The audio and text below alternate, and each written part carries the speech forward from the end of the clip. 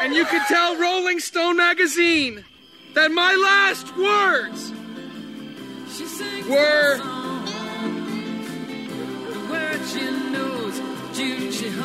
I'm on drugs.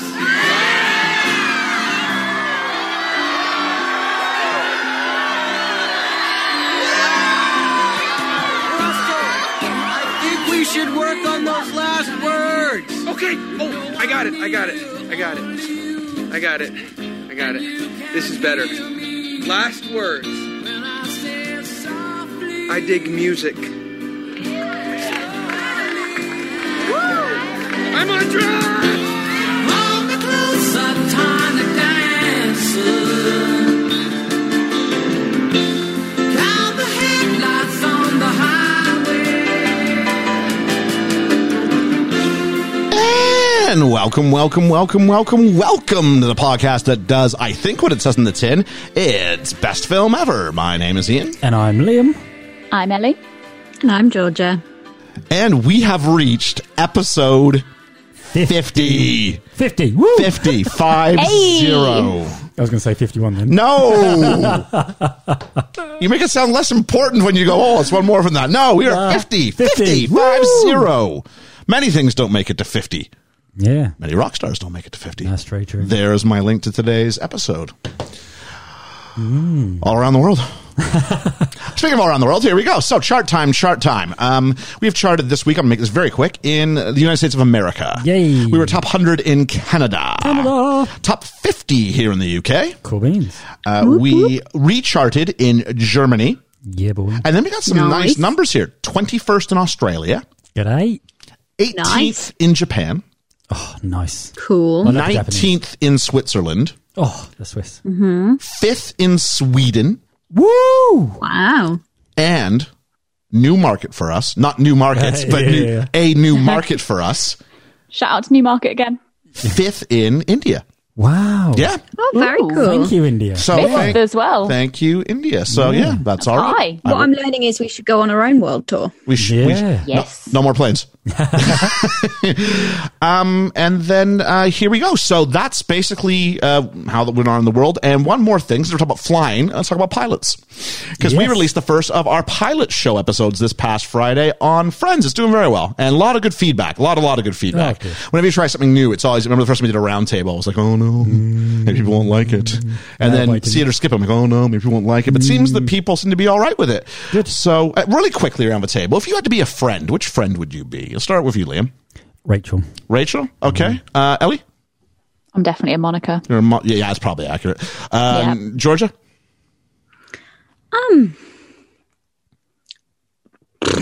Okay. And then I would... I don't know. Okay. And then I like what you said really, really quickly, and two people go before you. You wait till I get to George, and you go, oh, I should start thinking about Can I this. guess who you'd be? No, I was thinking, I don't have one. Okay, that's fine. I don't think I am like any of them, really. Go ahead. I'd say you are a mixture of Chandler and Ross. Yeah, I'm definitely a mixture of Chandler and Ross. I'm definitely not Joey. There's no way I'm a Joey. But I'm a mixture of... I think when I was younger, I really wanted to be Chandler. As I age, I realized I'm turning more into Ross, but I'm not losing all my Chandler-ness. Yeah. So such is. And lots of people were getting in contact with us saying what friend they'd be. That's a fun conversation. I think everybody except for Georgia can pretty much identify with one of his 6 friends as being like them. I mean, I'd love to have a little bit of Phoebe and Rachel as well, but I'm just a bit... Yeah, I'm a Monica. What would Georgia be? Georgia would... I think Georgia's I Mike. think a bit of a Phoebe. I think Georgia's Mike. I think I'm Mike. I think you're Mike. I'm Mike. I do. I think I'm Mike, yeah. I think you are. Not maybe one of the typical 6, but I think it's the closest I can get to. Crap bag himself, yeah. Crap bag. Husband of Princess Consuela Banana Hammock. Yes, the one. That's the one. So, we had a cool thing today, though. Well, before that, just really quickly, people have been chiming in with all sorts of other shows that we should do. 24, Cheers, West Wing, Frasier, MASH, Red Dwarf, Men Behaving Badly. Some of those were Debbie, and some of those, Debbie, I got to say, are very British. They are, yeah. And when 52% of our listenership is American and something like 70% is outside of the UK. Absolutely. I don't know how Red Dwarf does. I think that's very British. But nonetheless, and we are following up because it was such a, not such a smash success, but because of a timing. We have recorded one on WandaVision, which is coming out on Friday. So you can catch that here. And there's a nice announcement about that for our sister podcast, Talking to Mickey. Yeah. That's all I'll say. The future's now. Or this is your future. Forget your This is your future. This is your future. We had a cool experience. Everybody but Liam had a cool experience. Liam had to work. I don't know if that was cool. But we got to go on the Let's Talk About This podcast. Yeah. And that was a lot of fun. It was lots of fun. I really enjoyed that. Is this the Australian show? Yeah, it is with Oh, Kurt and Sean. cool. And they asked us a lot of cool questions about movies and whatnot. And some I purposely didn't prepare. The opposite of what I do for this. I went on and just ask me anything. I'll talk about it. Yeah. Wing it. And we had a lot of fun. And we talked about all manner of things, including, we got a little conversation. They can go to pubs in Australia. Really? Yeah. Oh. So they're going to send us lots of pictures of them in pubs. I'm like, I don't know if that's you guys helping us or if you're just rubbing it in. I haven't been to a pub since February, March last year. Really? Oh, I went to some during the couple of weeks we were able to. Oh, yeah. When we were able to. Oh. Even, eat a substantial meal, which here at the Weatherspoons meant, Well, they had have some mozzarella sticks. Didn't You can have have like to 4 beers. download an app and say that you were there and stuff. And You could do order from a it. menu. You could fill out a slip. Oh, could you? You could fill out a slip, yeah. Oh, the reason I didn't- There was a Liam-friendly way to do this. Oh, I didn't know that. Because my phone's too old. It won't do the app. Yeah, my phone's too old, yeah. So I was all right. More things to talk about. Let's talk about this, though. Said they just recorded an episode with 3/4 of the BFE crew. Such a pleasure to have them on the show, and you should all get excited to hear the episode out next week. And that'll drop for them on Sunday. Nice. We will definitely retweet out their link once they provide that up there. But let's talk about this podcast. A good listen anyway. They choose a different random topic every week. And this week it was movies. And therefore, we're very flattered that we were their sort of movie experts they chose to sort of bring on the show. That's really nice, even though I wasn't involved. Yeah. Some reflections and corrections, because we've done really well. Catch Me If You Can has done very well. It's our best first day download total to date. It's on pace to be our best first week download total to date. Catch that if you can. Catch that if you can. And a big shout out to Alex from Main Street Finance for joining us on that episode. He sent us a tweet that said, after spending months of listening to them, I'm happy to say I just spent several hours recording with them. I had an absolute blast breaking down a movie with them, and be sure to check them out. And he sent a picture of the Cornetto trilogy framed. Oh. Which was nice because we made reference to it, and he wanted to yeah. make sure that we know he heard it. Debbie said, loved Catch Me If You Can. Big shout out to Alex from Main Street Finance. Real good job. Got to have him back again. And we will. Yeah, and we will. There's we will. lots of people who we want to have on the show. Absolutely. But we also want to have shows like today. We do. Where it's just us. And that's 4 people still. Yeah. That's still a lot of people. There's a lot of people. Lestat claims that we broke our record because it's a phenomenal movie. I would agree. It was a very good movie. Same, I Yeah. agree, yeah. He says it's arguably Leo's second best. I forget where we put it. We had it high. We did have a high. I think we had it top 3 or Top 4. 3, I think. Yeah, it was up there. Yeah. Yeah. Carlo said, another great episode. Like the film, it was a lot of fun. Happy about his holler. He did like his little shout out. That would be nice. Carlo, low.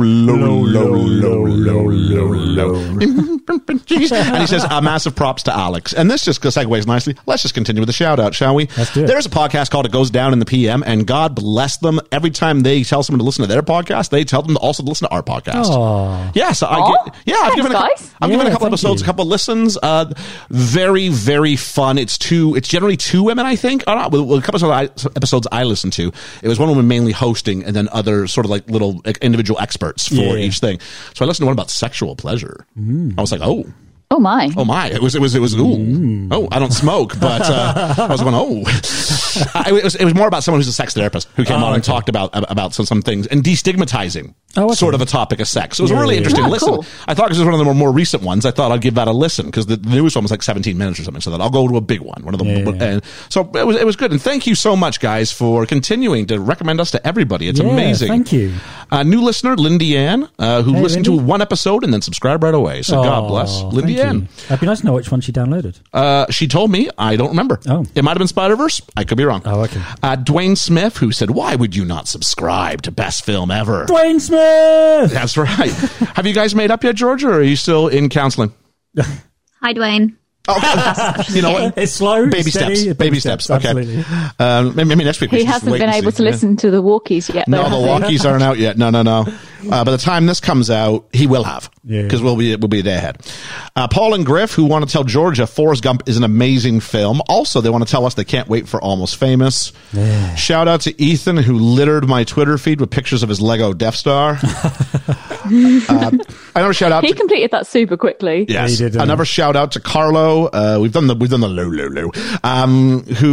We talked about the Star Wars trilogy and the complaints of a new trilogy not being a cohesive story. And I kind of came back. He wasn't arguing this one side. We were sort of in a bigger conversation. But is the original Star Wars trilogy a cohesive story? Not really. It's a middle story, isn't it? Well, the original trilogy is just kind of like, okay, all that freaky deaky sexual chemistry between Luke and Leia. I'm like, explain that. Yeah. And we'll talk about it more because Ellie hasn't seen, Empire or Jedi. Empire's still the best. But when we get there, we'll talk about like, there's clearly no way in episode 2 they knew in episode 5 there's huge changes in the story direction. Big time. So I'm not saying that excuses the faults of a new one because they still made something really good out of it. But don't tell me it was a cohesive story because it wasn't. They're making up so good. And Carlo was not arguing against me. We're just part of a bigger conversation. Posty Russell Osborne, official Posty the BFE. Listen to the podcast this morning. As usual, we were his ears, accompanied him on his postal round. Hey. We have a soundtrack of his workday. We God like to bless deliver you. just as you do. Hey, that's well done, you. That was impressive. Thank you. Action B-rated podcast shouted this out on their most recent episode. It was one on Jean-Claude Van Damme. You dig that. Oh, I like It was a whole Jean-Claude. retrospective of his career. Oh, cool. Really, really dig that. And he's been a fan since like day one. He's rebranded his podcast. I've always been a fan. But I think he said something like he's going to include us in his show notes as a recommendation from here on out, cool. which I thought was really kind. Thank you. Yeah. A gentleman called Dan, I think it's Michols. I could be wrong on the pronunciation. Just stumbled across your show with the episode on Seven. Very entertaining, but I have to ask, how often has your voice been compared to Seth MacFarlane? Like he's talking about me and not Georgia. It feels like Brian's movie review show, and I'm here for it. I have gotten the Seth MacFarlane thing before. Yeah. I think it's more when it goes into a microphone than when it goes in real life. Yeah. But I have heard that before. Because your microphone voice changes slightly. The timbre of my voice gets Yeah. a little bit deeper than it usually is. Yeah. I think in conversation, I'm a little more variant. And a He's lot like more 3 up here. octaves A lot higher. more up here in Yeah. general conversation. But when I do this, I'm not faking anything, but I am doing the whole projection thing. Yeah. So, other Liam. Hey. We like other Liam. We do. Just said I vouch for BFE. And we vouch for you, other Liam. Thanks, buddy. See, Liam's good. Spy Hards, out of nowhere today, just threw up one of our links. We love Spy Hards, and said, best film ever, have a terrific podcast on their hands. Great conversation between the hosts. They really make you feel part of the group. Check them out. And it was a response to what's one podcast that everybody needs to know about. And it wasn't, we weren't part of a list. It was, here's this one. Wow. So really, thanks very much, guys. Thank you. We rate what you do. And we're trying to get together with something on both shows over the course of this year. So we definitely want to get out and be sort of mingling in the greater community a little bit more. We do, yeah. Yeah. No, we're not doing Spy. Not on this show. I'll tell you that much. Apple Podcast. We got a Spies couple, in disguise? We got a couple of no. We got a couple of new Apple Podcast ratings. Oh. The kind I like. Go. The one with the 5 stars. 5 stars. From Britt Nene. I enjoy the podcast. I like hearing different perspectives on films, and this gave me that, which is what we try to do. Yeah, we do. And then from Some Call Me Tim is taken. That's got to be a Monty Python reference. There are those who call me Tim. Yeah. It's got to be that. That sounds like it. This is exactly the way I talk about movies with my friends. I kept finding myself interrupting or nodding vigorously during the pod. Good stuff. Oh, brilliant. And, That's what we're after, though, isn't it? So I think with this level of notoriety we're getting, I think we're almost famous. Nice little segue there. Thank you very much. Before we do, just one quick, I'm going to make an announcement. You guys don't even know this. Oh. Well, at least I'm going to put this right here in the mic. You've been tipped off at some point, but I'm making a public declaration of this right now. Okay. You have 7 days to come up with your nomination for our Valentine's Day episode. Oh. We will record it on Valentine's Day. It'll be out on the 16th. But we're going to reveal the 4 choices for the audience to vote on, much like we do with Halloween. Oh, yeah. So I know what mine is, and unlike last time, I'm going to choose a backup. Oh, okay. Just in case Liam takes mine right off the off. I'm going to take it right off the off. Maybe I'll just rig the deck and make sure I'll deliver my choice first. I don't know what we'll do there. But no, I got quite a few. So the rules are just any rom-com or any romance movie.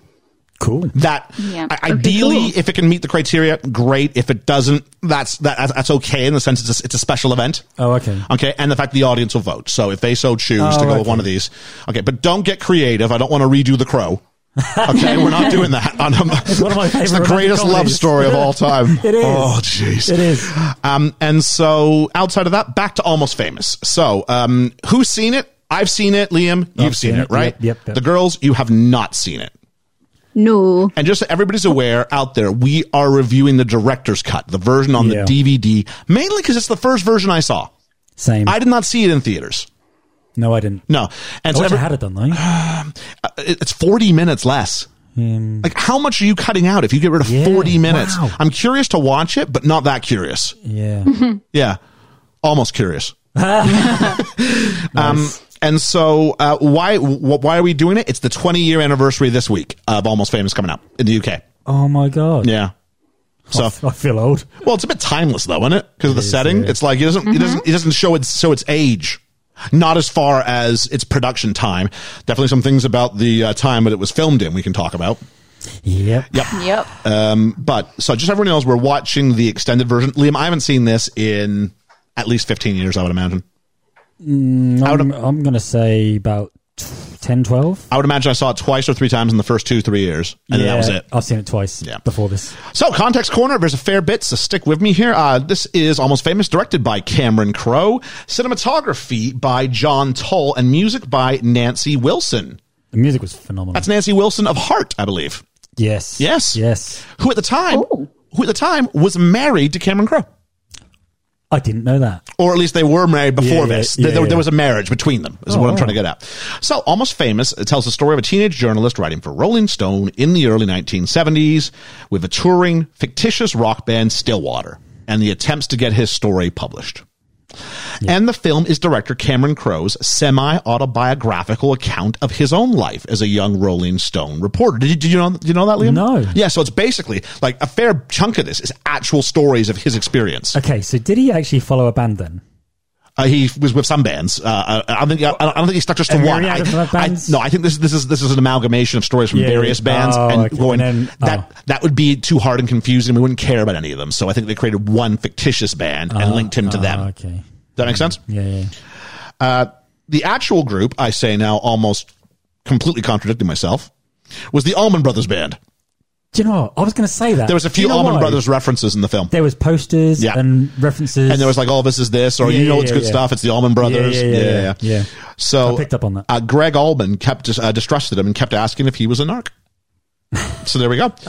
According to Cameron Crowe, he sent the script around town to see if he could get anybody to respond to it. And Steven Spielberg, who we talked about last week for the first time, founder of DreamWorks, read the 172-page script over the weekend and called Crowe on Monday saying, direct every word.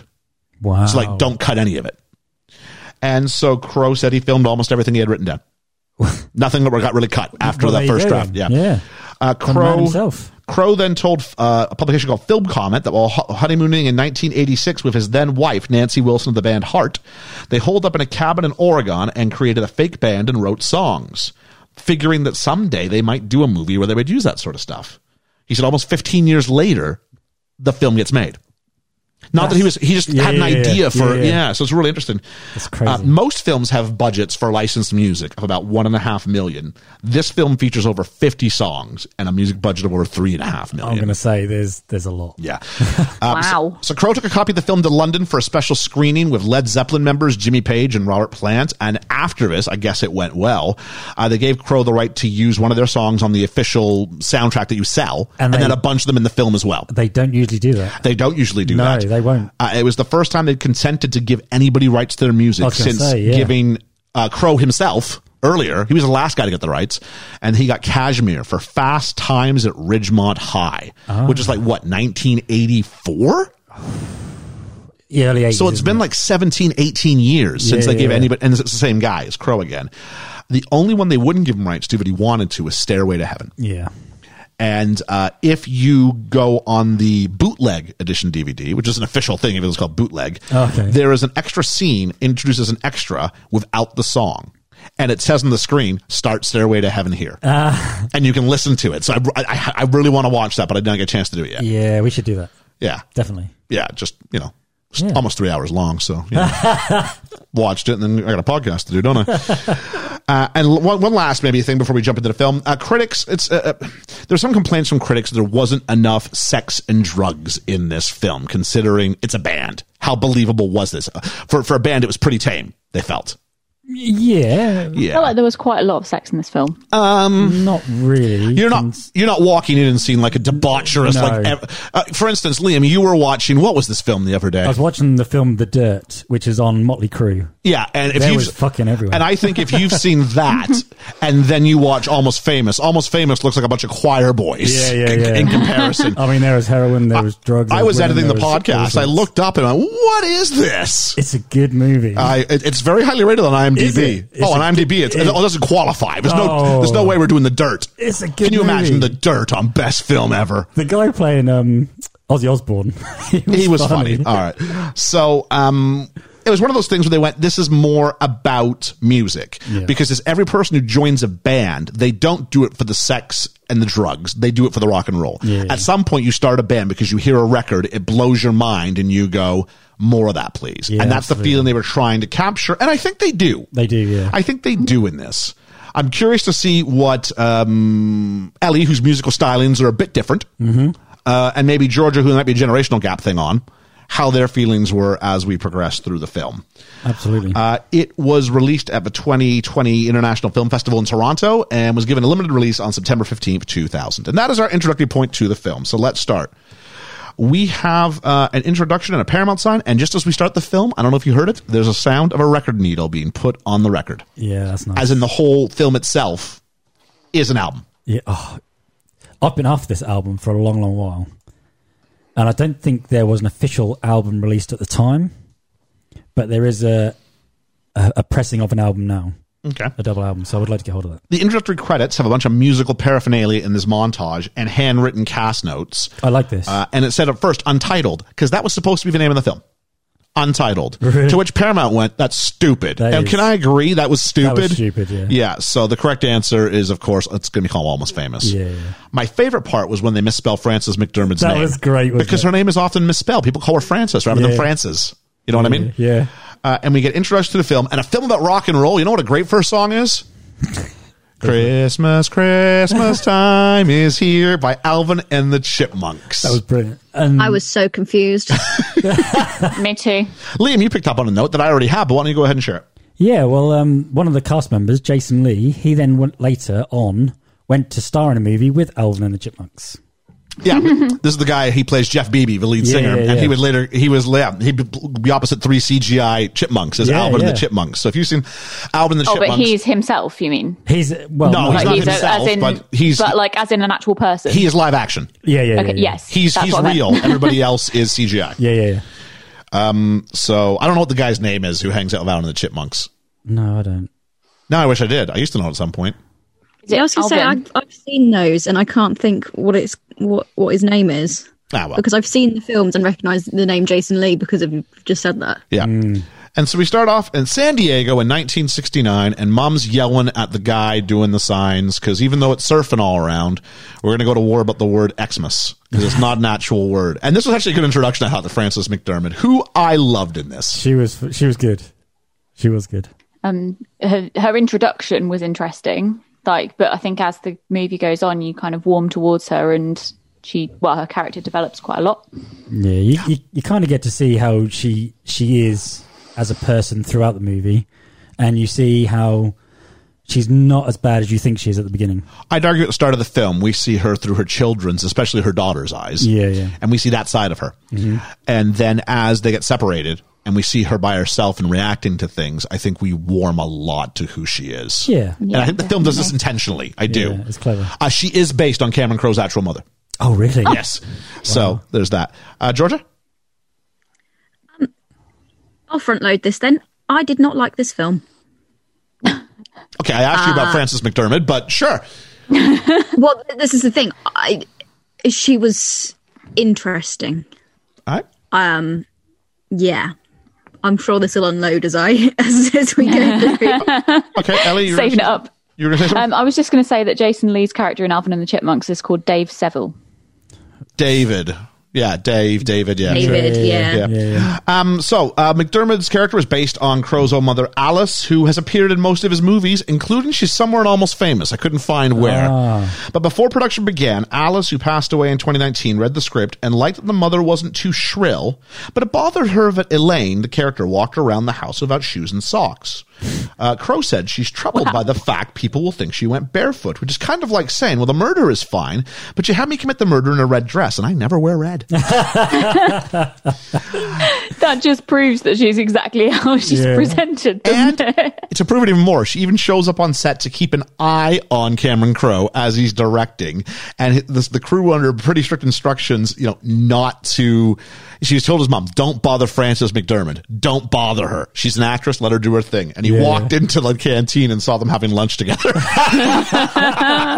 She won't listen to a bar of it. No. And so this is where we enter the mother-daughter fight. And I forgot how many people who are big now were in this film. I know, right? Because we have Zooey Deschanel, who plays Anita, the daughter. She's good in this. She is good in this because she's not quirky Zooey Deschanel. She's an actual character, it felt like. And Mom goes, you've been kissing.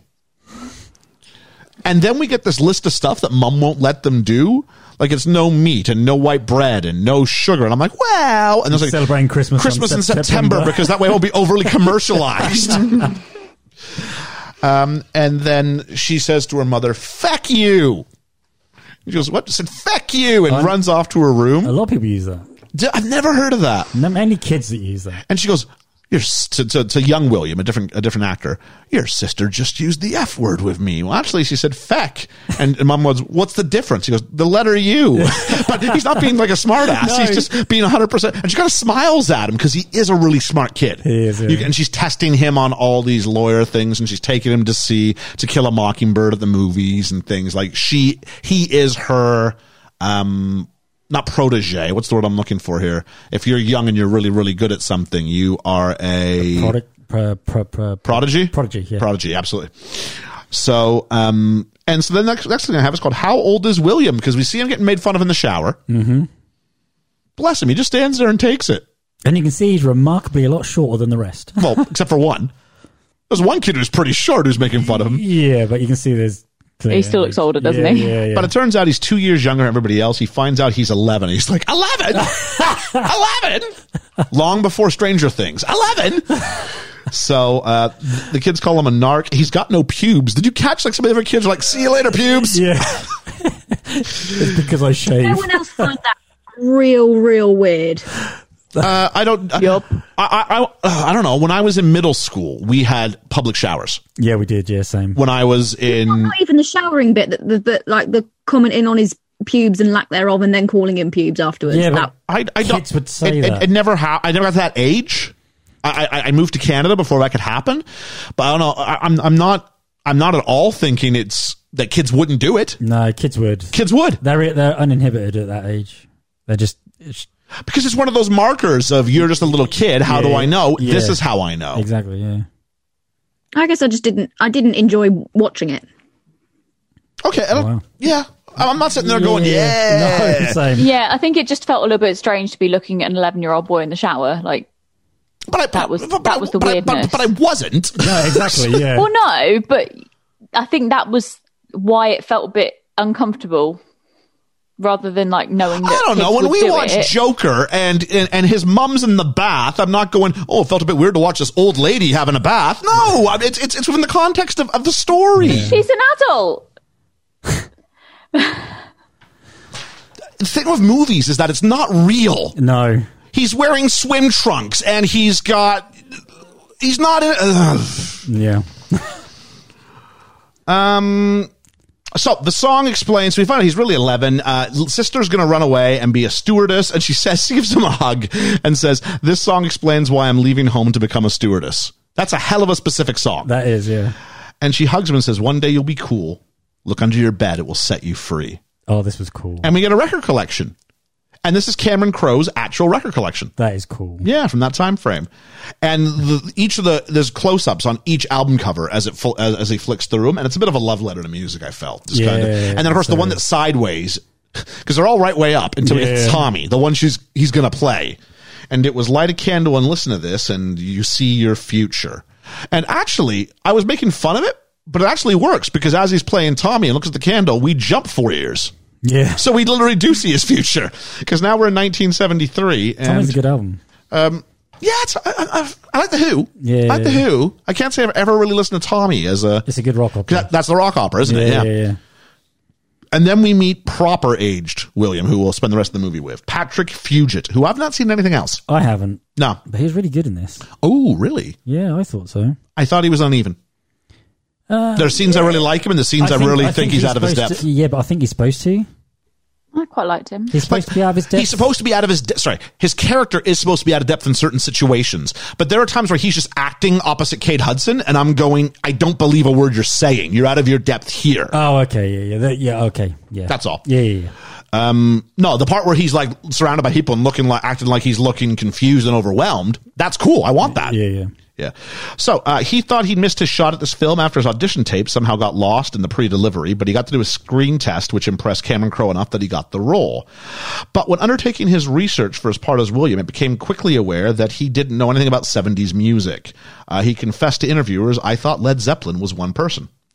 At the time, the only music he owned, and mad respect for this, was a Chumbawamba CD. I get knocked down. I hope it was that one. If it's any of the other ones, there's no reason but for it. Again. In Canada, you could get that Chumbawamba CD eventually for like $1.99 and like every... That sold everywhere. It was, yeah. A bit like Candle in the Wind. Yeah, but it wasn't a single. It was the full... We don't do singles, so it was the full album. Oh, yeah. You did the single for Candle in the Wind, though, didn't you? We did the single for Candle in the Wind, yeah. That's why it sold so well. Because it won that top 40 for like 10 years. Yes, because we don't have any ever singles in the charts. It's not too hard when you're the only one. Yeah. To educate Fugit, Crowe made him listen to classic rock and gave him all these albums from Led Zeppelin, The Who, Neil Young, David Bowie, Peter Frampton, and he was told by Cameron Crowe, I want this stuff coming out of your pores. Nice. And just one last thing, it was a coming-of-age story in many ways because his voice broke while filming. Oh, yeah. Yeah, so good on him. And then we meet Lester Bangs, played by the late, great Philip Seymour Hoffman. Yeah, so good. Philip Seymour Hoffman, who we probably know from many things. He's in Patch Adams as the really jerky roommate. Capote as Capote. I think he wins the Oscar for that. He does, yeah. He was also in... Rock the Boat? Pardon me? Rock the Boat? Another 60s... The Boat That Rocked. The Boat That Rocked. Yeah. He's also in Twister. And probably the thing he might be most known for by a younger generation is he was in the Hunger Games film as Plutarch Heavensbee, one of the game designers. Okay. He's in the second and the third film. That's where I recognise him from. He's in a lot of movies. I really strongly recognised him. I just couldn't think where it was that it was most from. But I think I have seen him in something else recently as well. Did he have a cameo in The Jackal? I haven't seen it. I don't know. I don't know. Something's just itching my head. Sadly, the real Lester Bangs died of a drug overdose at a fairly young age. I figured this. Eerily, so does Philip Seymour Hoffman. Yeah, he does. Yeah. His schedule only permitted him to be on set for 4 days, and he had the flu the entire time.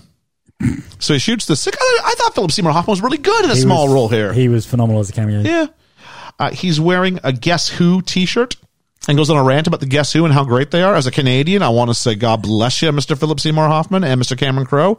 And the t-shirt is Cameron Crowe's old vintage Guess Who t-shirt. That's cool. Which made me surprised that Philip Seymour Hoffman could fit into it. Because I remember him being a bit bigger, but he was quite small in this film, actually. Yeah. And this guy's, is he a journalist? Is he a DJ? I don't know, but man. I think he's a DJ. These sorts of people don't have jobs like this anymore. No. When they were creative and they could just play what they want, do what they want. They controlled the set list. Absolutely. They controlled the playlist. Not anymore. Now it's in corporation. He stops the song halfway through, doesn't he? And he throws it off. Yeah. Stick on another one. He goes for a walk and talk with William and says, oh, you're probably the star of your school. And he goes, well, they hate me. And he goes, well, you'll meet them on the long journey back to the middle. Yeah. And he says, nice. You like rock and roll? Yeah. It's a shame you missed it. It's over. And he tells us the one rule of the film. Just one rule. Like Gremlins had 3 rules. This has one rule. Yeah. Don't make friends with the rock stars. Yeah. So, it's hard not to, isn't it? I think we see, because he's so young, we see the seduction of William in many ways. Absolutely. He's told, can you give me 1,000 words on Black Sabbath? And he says, make your name on being honest and unmerciful. So then we're supposed to go to a Black Sabbath concert. His mom's dropping him off and says, look at them. It's a generation of Cinderellas with no glass slipper. And she shouts out after him, don't take drugs! To which everyone's like, don't take drugs! And he just looks so awkward, and he goes to the back door, and he can't get in. And he's told to join the rest of the groupies up at the top of the hill. The rest of the girls. Rest of the girls. Sorry, that's right. Yeah, it's a bit of a shot there. Yeah. He looks young for 15. He does, doesn't he? Oh, my word. And this is where we meet the girls, and especially we get a hell of a reveal of Penny Lane, played by Kate Hudson, who is fantastic in this film. She is phenomenal. I haven't seen her do anything better in this film than this film. Georgia, any thoughts on Kate Hudson as Penny Lane? I liked Kate Hudson a lot. I liked her hair especially. Her hair's great in this. It is. Yes. Yep. I thought she was good. I'm not sure how old she was supposed to be playing. I guess that's part of it, but we'll talk about that. Yeah, they do say. Yeah. And part of the whole look too, the big fur coat, the glasses, like she isn't just a character because we're told she's a character. She is Penny Lane. She is something different. I understand why everyone makes such a big deal about this girl compared to the other girls she's surrounded by. Yeah. She's on a different plateau. Yeah. Yeah. Ellie, thoughts on Penny Lane? Yeah, she's great. She's got a presence for sure. And she just is that little bit extra. She's mysterious. She's dark and mysterious. Okay. I would say that William isn't, but she definitely don't ask. is. He thinks he is. I know. And she says, we're not groupies. We're Band-Aids. This sort of term is branding. Yeah. And it's no more sex. No, they said Penny changed it for everything. It's not about sex anymore. According to the script, it's just about blowjobs. So I was like, oh, and we get told it's all happening. It is. It's all happening. And at most films, there's a legal disclaimer at the end that says the events that occurred in here are fictional, Any resemblance to people, real or imagined, is entirely coincidental. Not this film. This film tells us the character of Penny Lane was loosely based on a real individual. Cameron Crowe has stated that Penny Lane is based on his real-life friend, Penny Trumbull, who goes by the name Penny Lane. She lives in Portland, Oregon, and is involved in the music industry. But another woman called Bebe Buell dated a lot of rock stars back in the day, including Todd Rundgren and Steven Tyler. Yeah.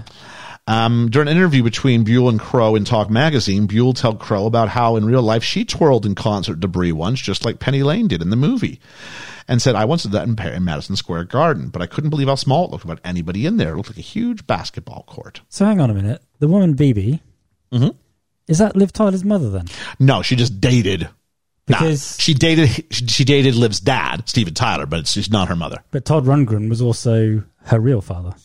No, it was her she dated grown-up father. She dated both of them, but I have a feeling this article's telling us that a lot of people dated both of them. Oh, okay. You know what I mean? Because Tyler was her original father, but he was brought her up as a kid. Yeah. Yeah. Because she doesn't find out that he's her father until like late on. 18, 19, something like that. Yeah. The roles of Russell Hammond and Penny Lane were originally written for other people. We'll talk about that as we move on.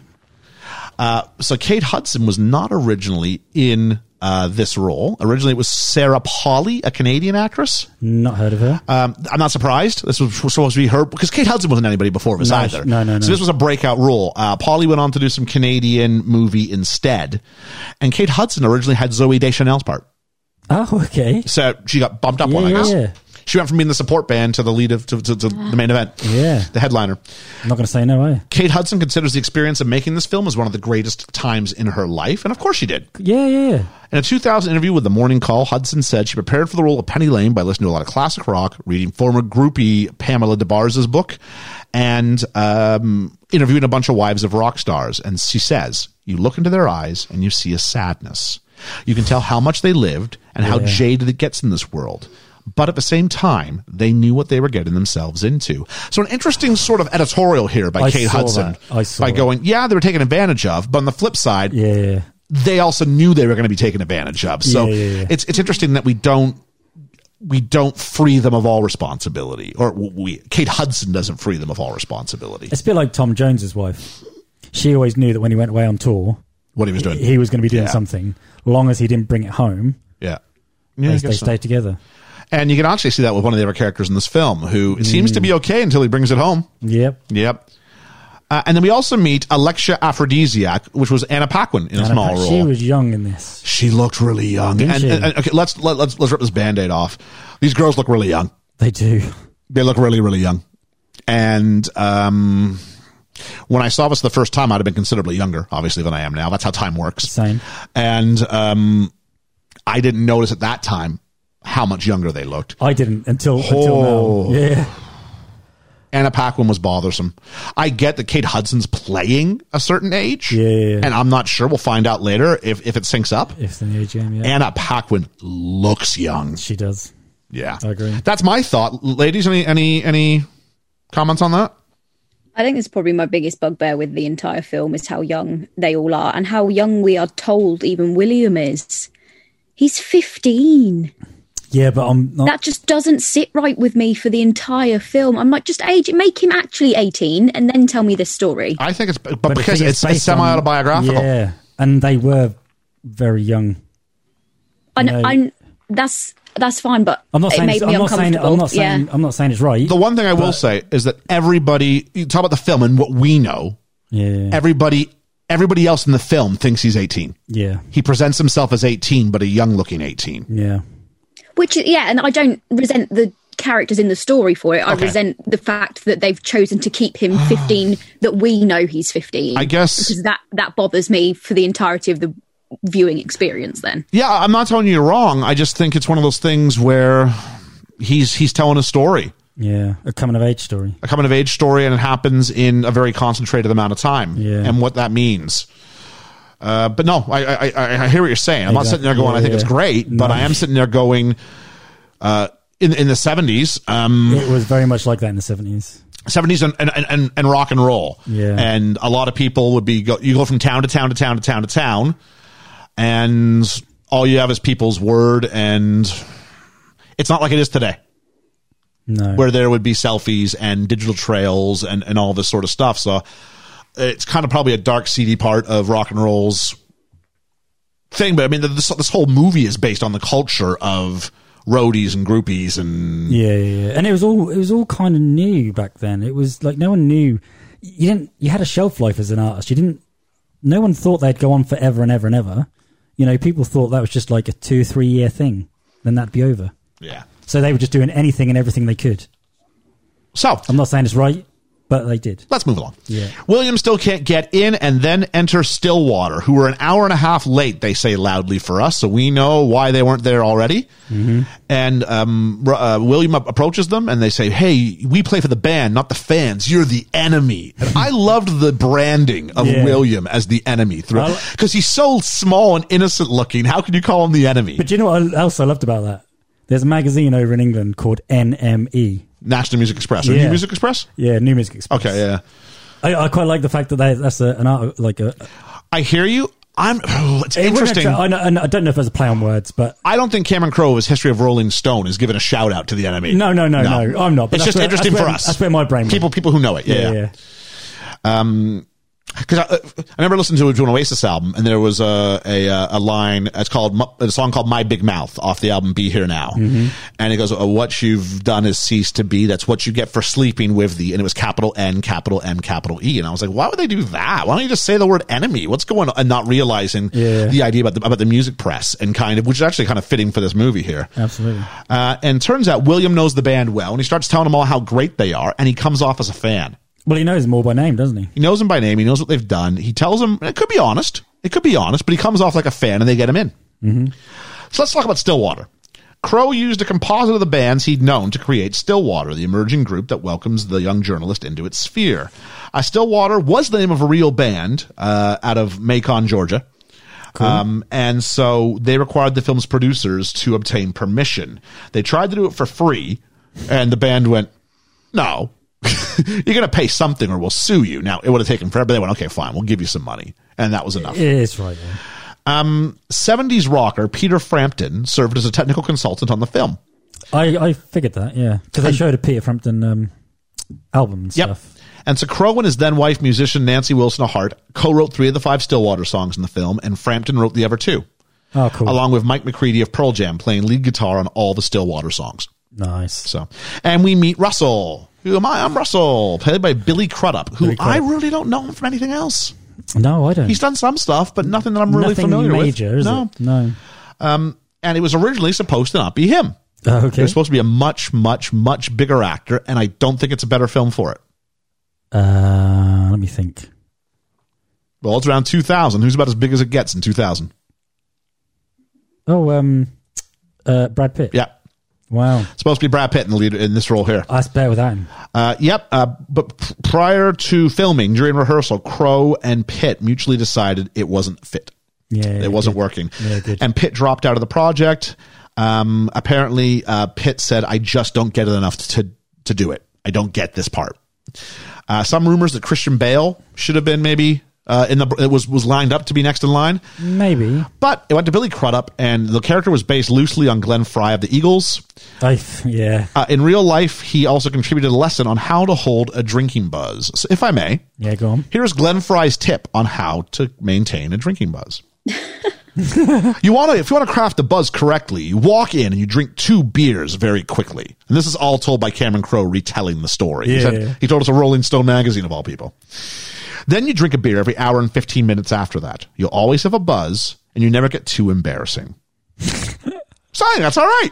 Yeah, it's nice. So there you go. There's your drinking tip from Glenn Frey through Cameron Crowe through us. There we are. There we go. Like 4 degrees of separation. Like beer? That's not really. I think the same would be. I would think the equivalent in unit. A beer is 1 alcoholic unit. Yeah. Or no, a beer is 1.8 units or whatever it is. So you want to take whatever the equivalent of that would be. So 4 alcoholic units instantly, and then do 2 every hour and 15 minutes after that.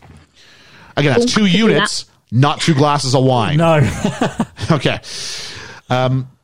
So, and then we also need to meet Jeff Beebe, played by Jason Lee, who the first time I watched this, I hated this character. Did you? This time I was much more sympathetic to it. Yeah, same. Yeah. Jason Lee said he emulated the moves of Paul Rogers, lead singer of Free and Bad Company, to accurately portray rock star Jeff Beebe. And his aim was not to be a parody, but to actually look like he was doing it justice. Yeah, I see that. So, yeah. A question I had was, how early before the show does William get here?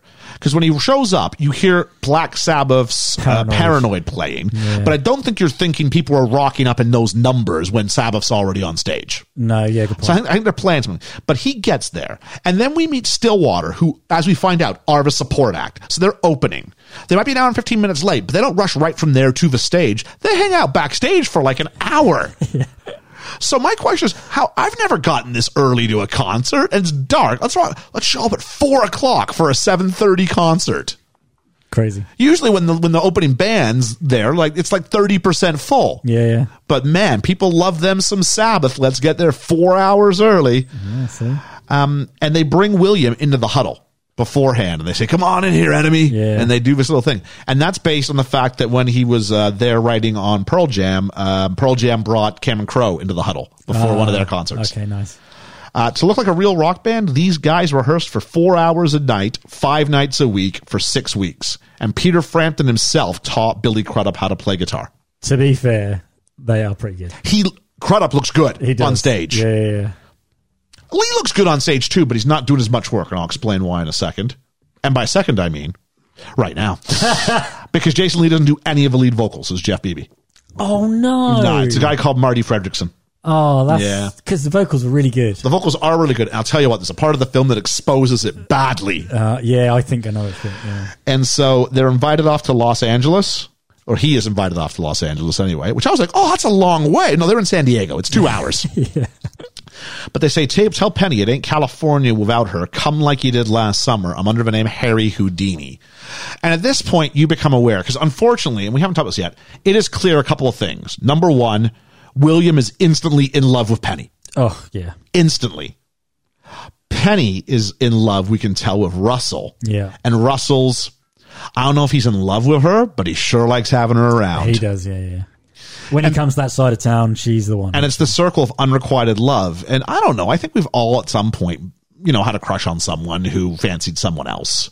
And you had to watch that. It's a bit of a triangle. What's my mate? My mate always gets all the girls, and I don't, and I love her, but she loves him, and I'm a much better choice than, and it's all these sorts of things. And I thought, I really felt for William throughout this film. As unrealistic, because I wanted to shake him and go, it's never going to be you, buddy. No. It's never going to, trust me, it's never going to be you. Yeah. Russell is a man. You are a young looking 15-year-old. Yeah.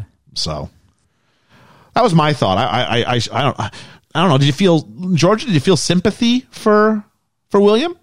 I felt bad for him, yeah. I felt bad for him for most of the film, to be honest. I was kind of going, oh, bud. Yeah. Oh. Ellie? Yeah, same. He's just a bit pitiable, isn't he? It's not that you really want them to end up together, because she would eat him alive, but it's quite realistic in a way, isn't it? He'd be infected with a bunch of STIs. Oh, yeah. But like that, those kind of 15-year-old doe eyes, and he's just a baby, isn't he? He is a baby. She is a baby, but she looks like a woman. She says near the end, I don't have it in my notes, but I've done twice as much stuff as I ever planned on doing. Yeah. And that's like, how much life has she lived in that time frame? So she's a baby, but she's also had a vast amount of experience. I don't mean just sexually. I just mean life experience. Yeah. And maybe not old enough to handle the emotions that come with some of it either. And so they start having a conversation, and they go, "How old are you?" And he goes, 18. He goes, 18. She goes, "Me too." Yeah. He goes, "I'm 17. She goes, "Me too." He goes, 16. She goes, "Me too."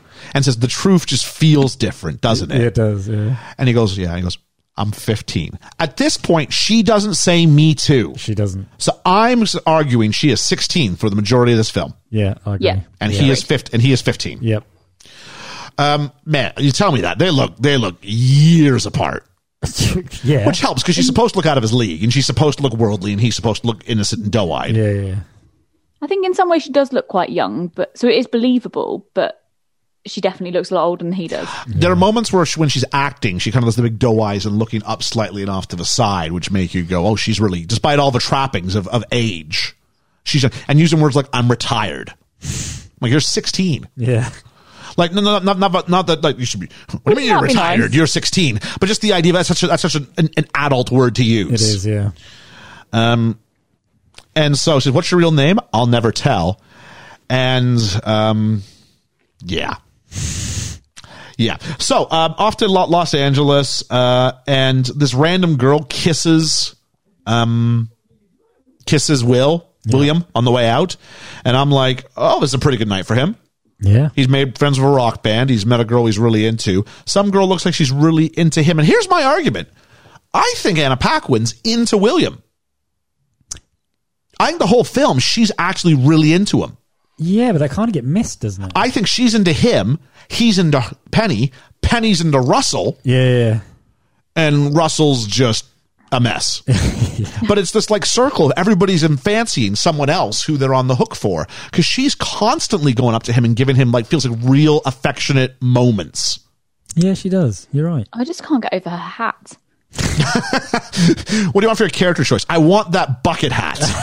It's disgusting. It's like that's enough to turn off anyone, even if they are a scrawny 15-year-old who's never been laid. And so we find out that Penny's going to live in Morocco for a year, and says, "Do you want to come?" And he goes, "Ask me again." That's not in the script. He was actually telling her to do it in a different way and give him another go at it. Oh, right. "Ask me again," like change the way you said that. And Cameron Crowe loved the way it came off and just kept the whole thing in. That's great. Which I thought was really great. That is good.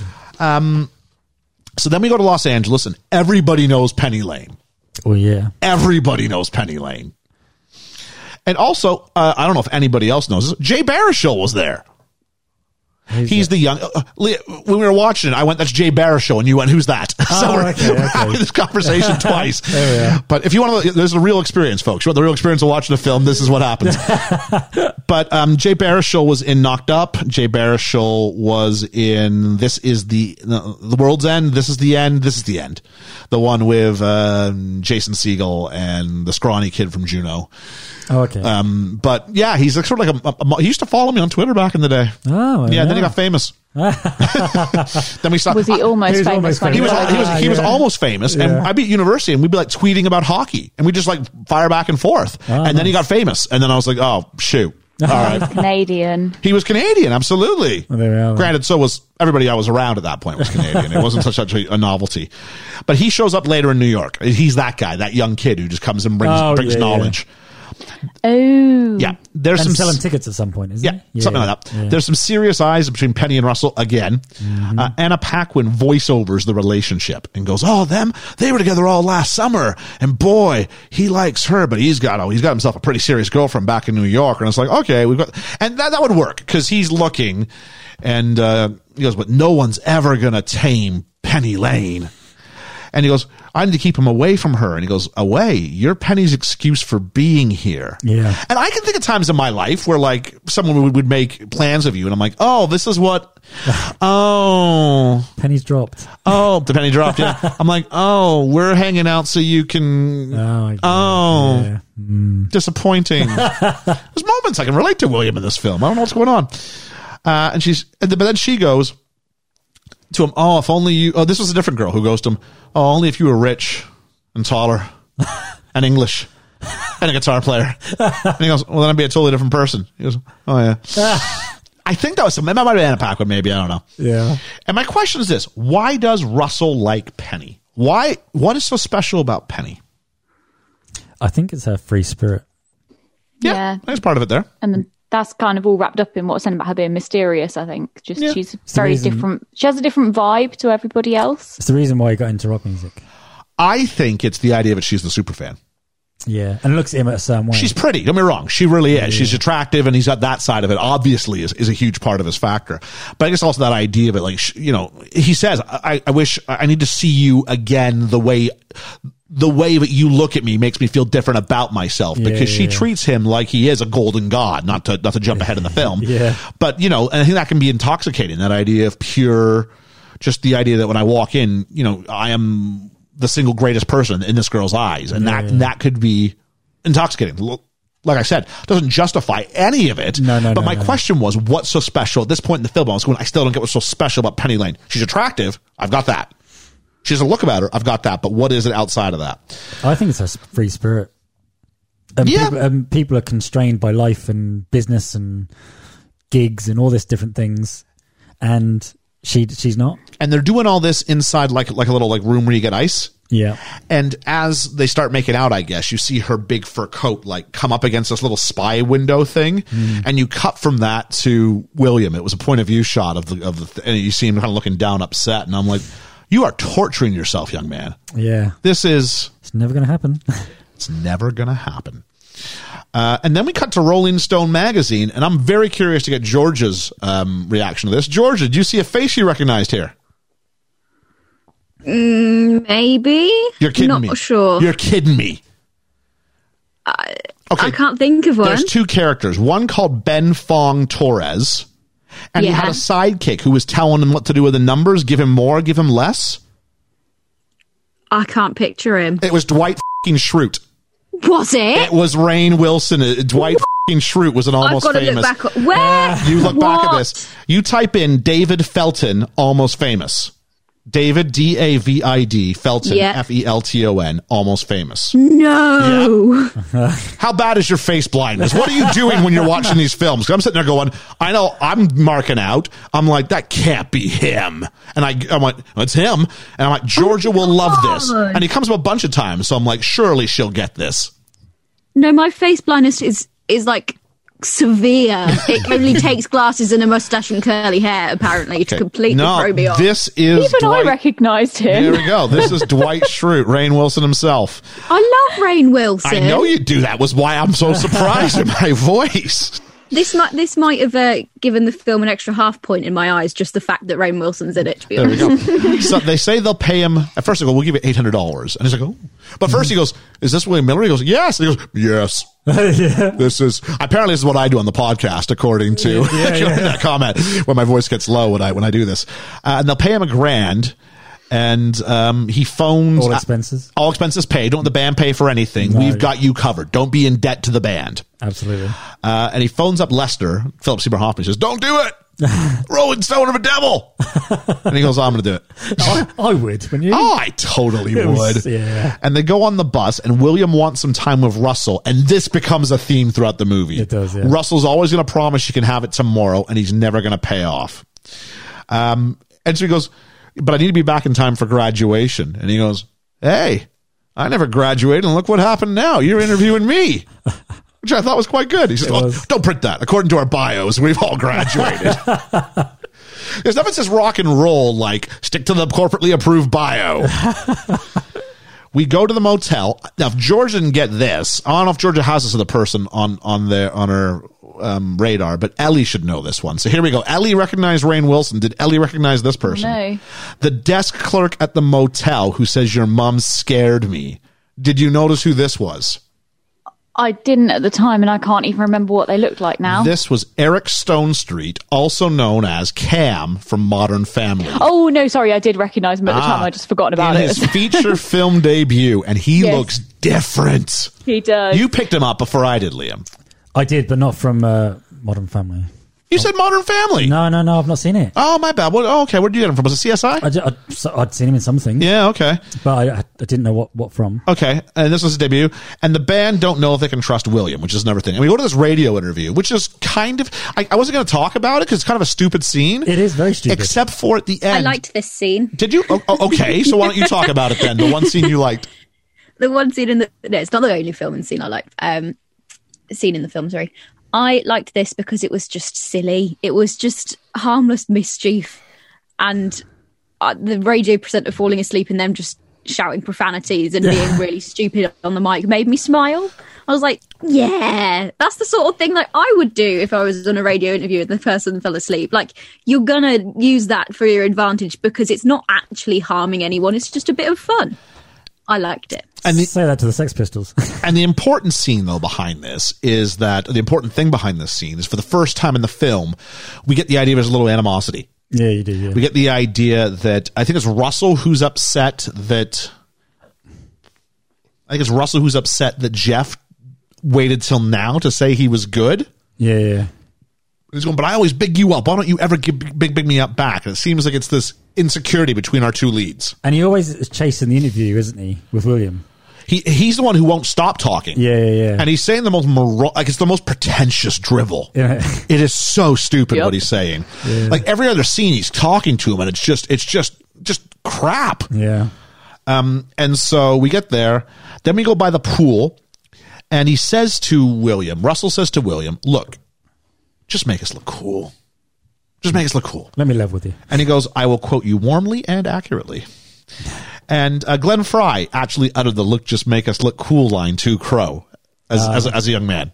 So he's actually stealing that one right off there. Russell's worried about his extramarital pursuits getting out. What you think? I think you'd have to go, look, if you're going to be on the road, don't do that. Write about anything else, but don't do that. Yeah, you would, wouldn't you? I think so. I've never heard of, because no one would ever do an interview with anybody from the press ever again. No. You know what I mean? Yeah. Because I'm sorry, rock and roll and fidelity go together about as well as, cannonballs and successful swimming. You know what I mean? Like it's just not a thing. I don't imagine, especially back in the day when there weren't digital trails. And so Russell calls him a friend. And we've been told don't become friends, but you see William's face. He's being seduced. He is. We cut to a scene where they're doing a concert and Russell gets electrocuted when he grabs the mic. Liam, you went. It's based off true story. Yeah, it is. Do you know who it is? I have no idea. Kiss. Kiss, was it? Kiss. Ace Frehley was severely electrocuted on stage during a concert in 1976 in Lakeland, Florida. Frehley later wrote a song called Shock Me. Nice. Is that why their makeup is like what it is? In homage to being fried alive. Yeah, it's why his hair is like out straight to the side. The song is not about the incident, but the title was inspired by it. And it was the first time that the Frehley sang lead vocals on a Kiss song. Okay. The bus leaves the venue, and this girl's like chasing because she had a phone call earlier in the film with William's mother. And says, your mom says she knows what's going on. And she's running beside the bus, and then she just eats a wall. That was so good. That did make me laugh. And me. The next day on the bus, William says to Penny Lane, I can't keep up with you. And she goes, no one can. And she does have this pride in whatever her role is. She really at her heart believes she's helping the bands. She believes in her own little world. She believes that by being close to the artists, by being there for what they need, she is helping the music happen. And she enjoys the music. We see this. She's clearly, there's something, it's not about the fame. No. It doesn't appear to be about the fame. It does appear to be about the music. She says famous people are more interesting. Yeah. But I don't think it's about her being famous. It might be about her walking in their circles, but it really seems to be the music. Russell says, you know the words to the bad ones, the bad songs that no one knows. Yeah, and that's phenomenal. That's enticing. And then they do a great spot where they stop for something at a bus stop, and they drive away. And they leave Jeff, the lead singer, behind. I'm the lead singer. The exact quote was, "Oh, he's just really caught. Oh, don't worry about me. Go ahead and leave. I'm only the fucking lead singer." And then he runs. I'm like, I think I'd wait to say my pithy line when I'm back on the bus. Yeah. But it's a movie, isn't it? Yeah. And then they get T-shirts delivered, and this is rough. Only Russell's in focus, and the other three are just like shapeless blobs in the back. Yeah. And this opens up the idea that this really was a fight they had. And Russell says, I think you love this T-shirt to Jeff. It lets you say everything you want to say. And the dynamic they agreed upon was Paige and Plant, Mick and Keith. One could argue Gallagher and Gallagher. Yeah. The guitar player who writes the songs, and the singer who is enigmatic. And hopefully that's what you strive to be. But Russell's clearly the star of this band. Mm-hmm.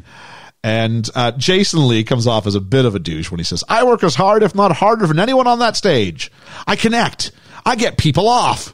I look for the one guy not getting off, and I get him off. And he says, and you can print that. He does, yeah. It's not a really good line. No.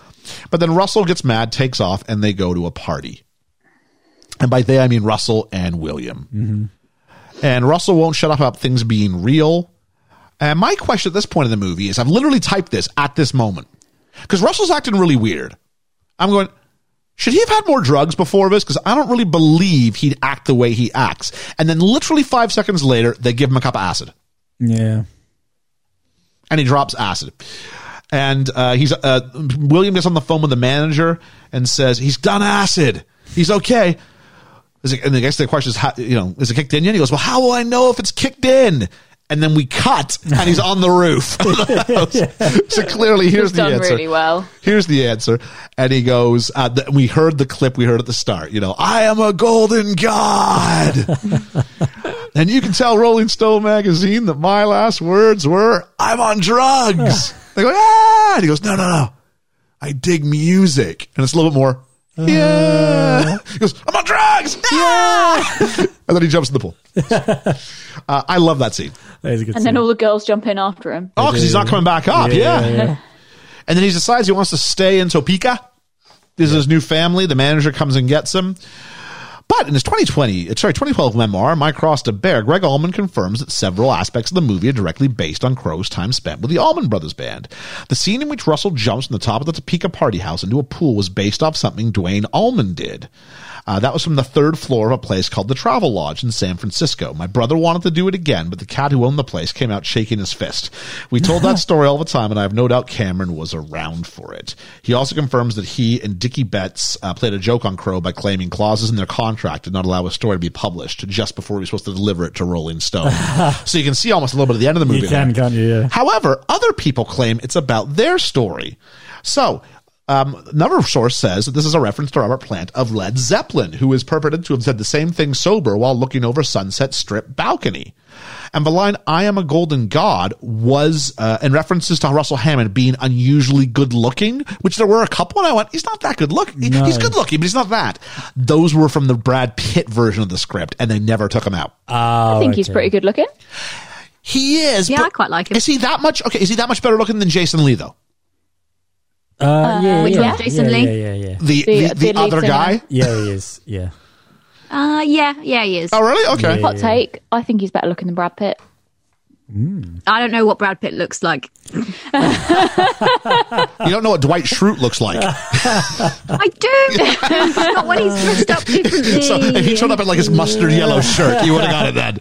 Yeah, I'd be like, then I was Dwight Schrute. Yeah, And have been pranked by Jim in the There's background. people listening to this screaming, going, "You don't know who Brad Pitt is?" Yeah. We've done like I know who how he many is. films have Brad Pitt in now? I don't know what he looks like. Now, what have we done with Brad Pitt so far?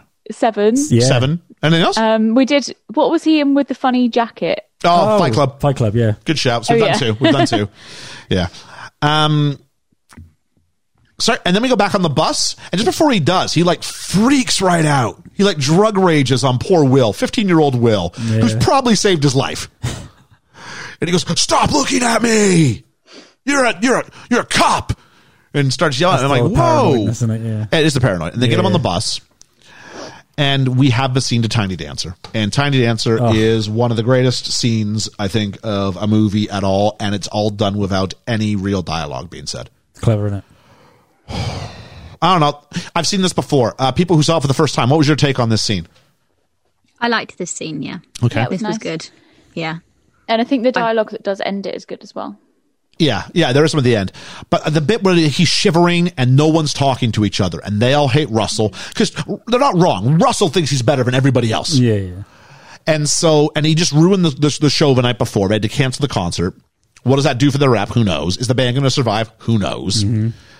And then they start listening to music. I think it's the bass player starts singing it first. And then one by one, they all start joining in. And then at the end, it's a cacophony of voices. And they as a group are so much better than any one of them by themselves. Absolutely. And it's the power of music to transform you emotionally and also to say the things that you can't find the words to say. Yeah. And so at the end, it's this brilliant, euphoric, it's all been forgotten. Maybe not forgiven, but forgotten at least. And it's just so powerful. And then William says to Penny, "I need to go home." And she does like the face waterfall thing from Face Off. Yeah. And then goes, "You are home." At which point, if I'm Will, now I'm in love with her. Yeah. If I wasn't already, I really am. I'm never going Her home. head Penny. on his shoulder. And Jim and Pam. Only not. And so then, one thing interesting though is, a couple. Cameron Crowe later admitted that there was someone who was such a bad singer, his warblings had to be turned down in post-production as not to distract from what is a very special movie moment. Anyone want to have a guess at who the worst singer on the bus was? The lead singer? Lead singer? I'm going to say, lead singer. Okay. Jason Lee. Anybody else? No? We all know? So the same, yeah. It's William. Really? Have to turn down William. William was not good. And Cameron Crowe made the cast do so many takes of a Tiny Dancer sequence that eventually Noah Taylor, who plays the original manager of the band, refused to cooperate anymore and just stopped singing. He's like, "Shoot them. I'm not doing it anymore." I like it. So actually, this scene that was supposed to bring people together, like, cost like chaos. And then one of my favorite understated scenes, we get to see William's mom at her job.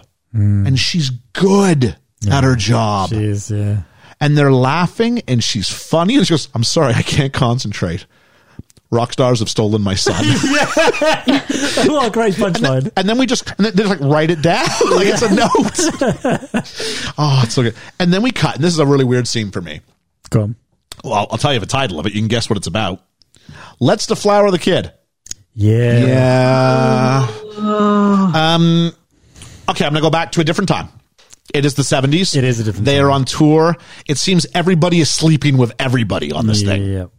So the idea about masculinity and the idea about what it meant to be a man and the idea that this was something that, why would you turn this down? These girls are sleeping with the rock stars, all these sorts of things. So you want to be famous by association. You want to live their life. You have this. Now he clearly seems that he's up for it. Does he? At one point he says no. Does he? Several times.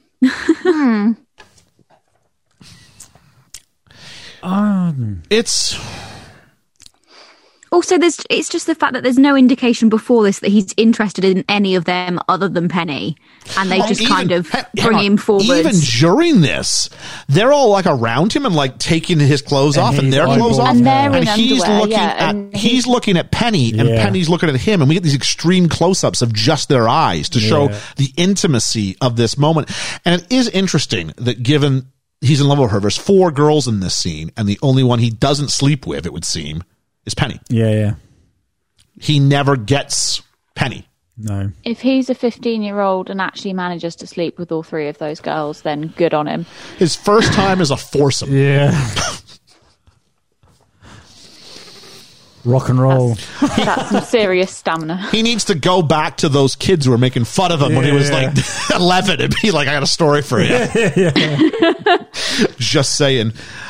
In documentary footage, Cameron Crowe talked about this scene, which did happen. Said the one scene would show multiple girls ganging up to take his virginity. He called the experience a squirmer, but said that he stressed that the genuineness of it all probably contributed to the quality of the film. Okay. So, yeah. So that's in the film because it happened in real life. Yeah. Basically. And he felt really weird because although she wasn't on set when this scene was shot, Frances McDermott was on set the day this scene was shot because I guess we're shooting a couple scenes. Yeah. And felt that she had so personified his mother in his head that it was weird having her there watching sort of an avatar of his mother is watching an avatar of himself having this experience. And said it felt really weird. Yeah, I can see that. Back to Rolling Stone magazine. William basically he didn't steal it. He just copies what Philip Seymour Hoffman told him he could use. Yeah. Because Rolling Stone magazine is going to go ahead and call you, save it as a think piece about a mid-level band struggling in the face of their own stardom. And he does it, and they're like, "Oh, I love it," which is just what we were told it would.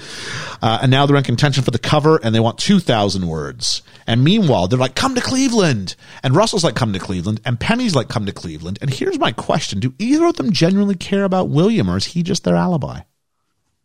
Yeah, that's what it feels like. I mean, at this point, why does Penny need? What does Penny? I guess Penny only needs the alibi in case Russell's wife comes around and goes, "Who's he with?" "Oh, he's with the kid." Yeah. I don't know. Because he keeps saying, "No, I want to go home." And then we go to another one of my favorite scenes: Russell and Mom on the phone. It is great. And she screws with his head. Unlike a lot of films, they're actually filming this at the same time.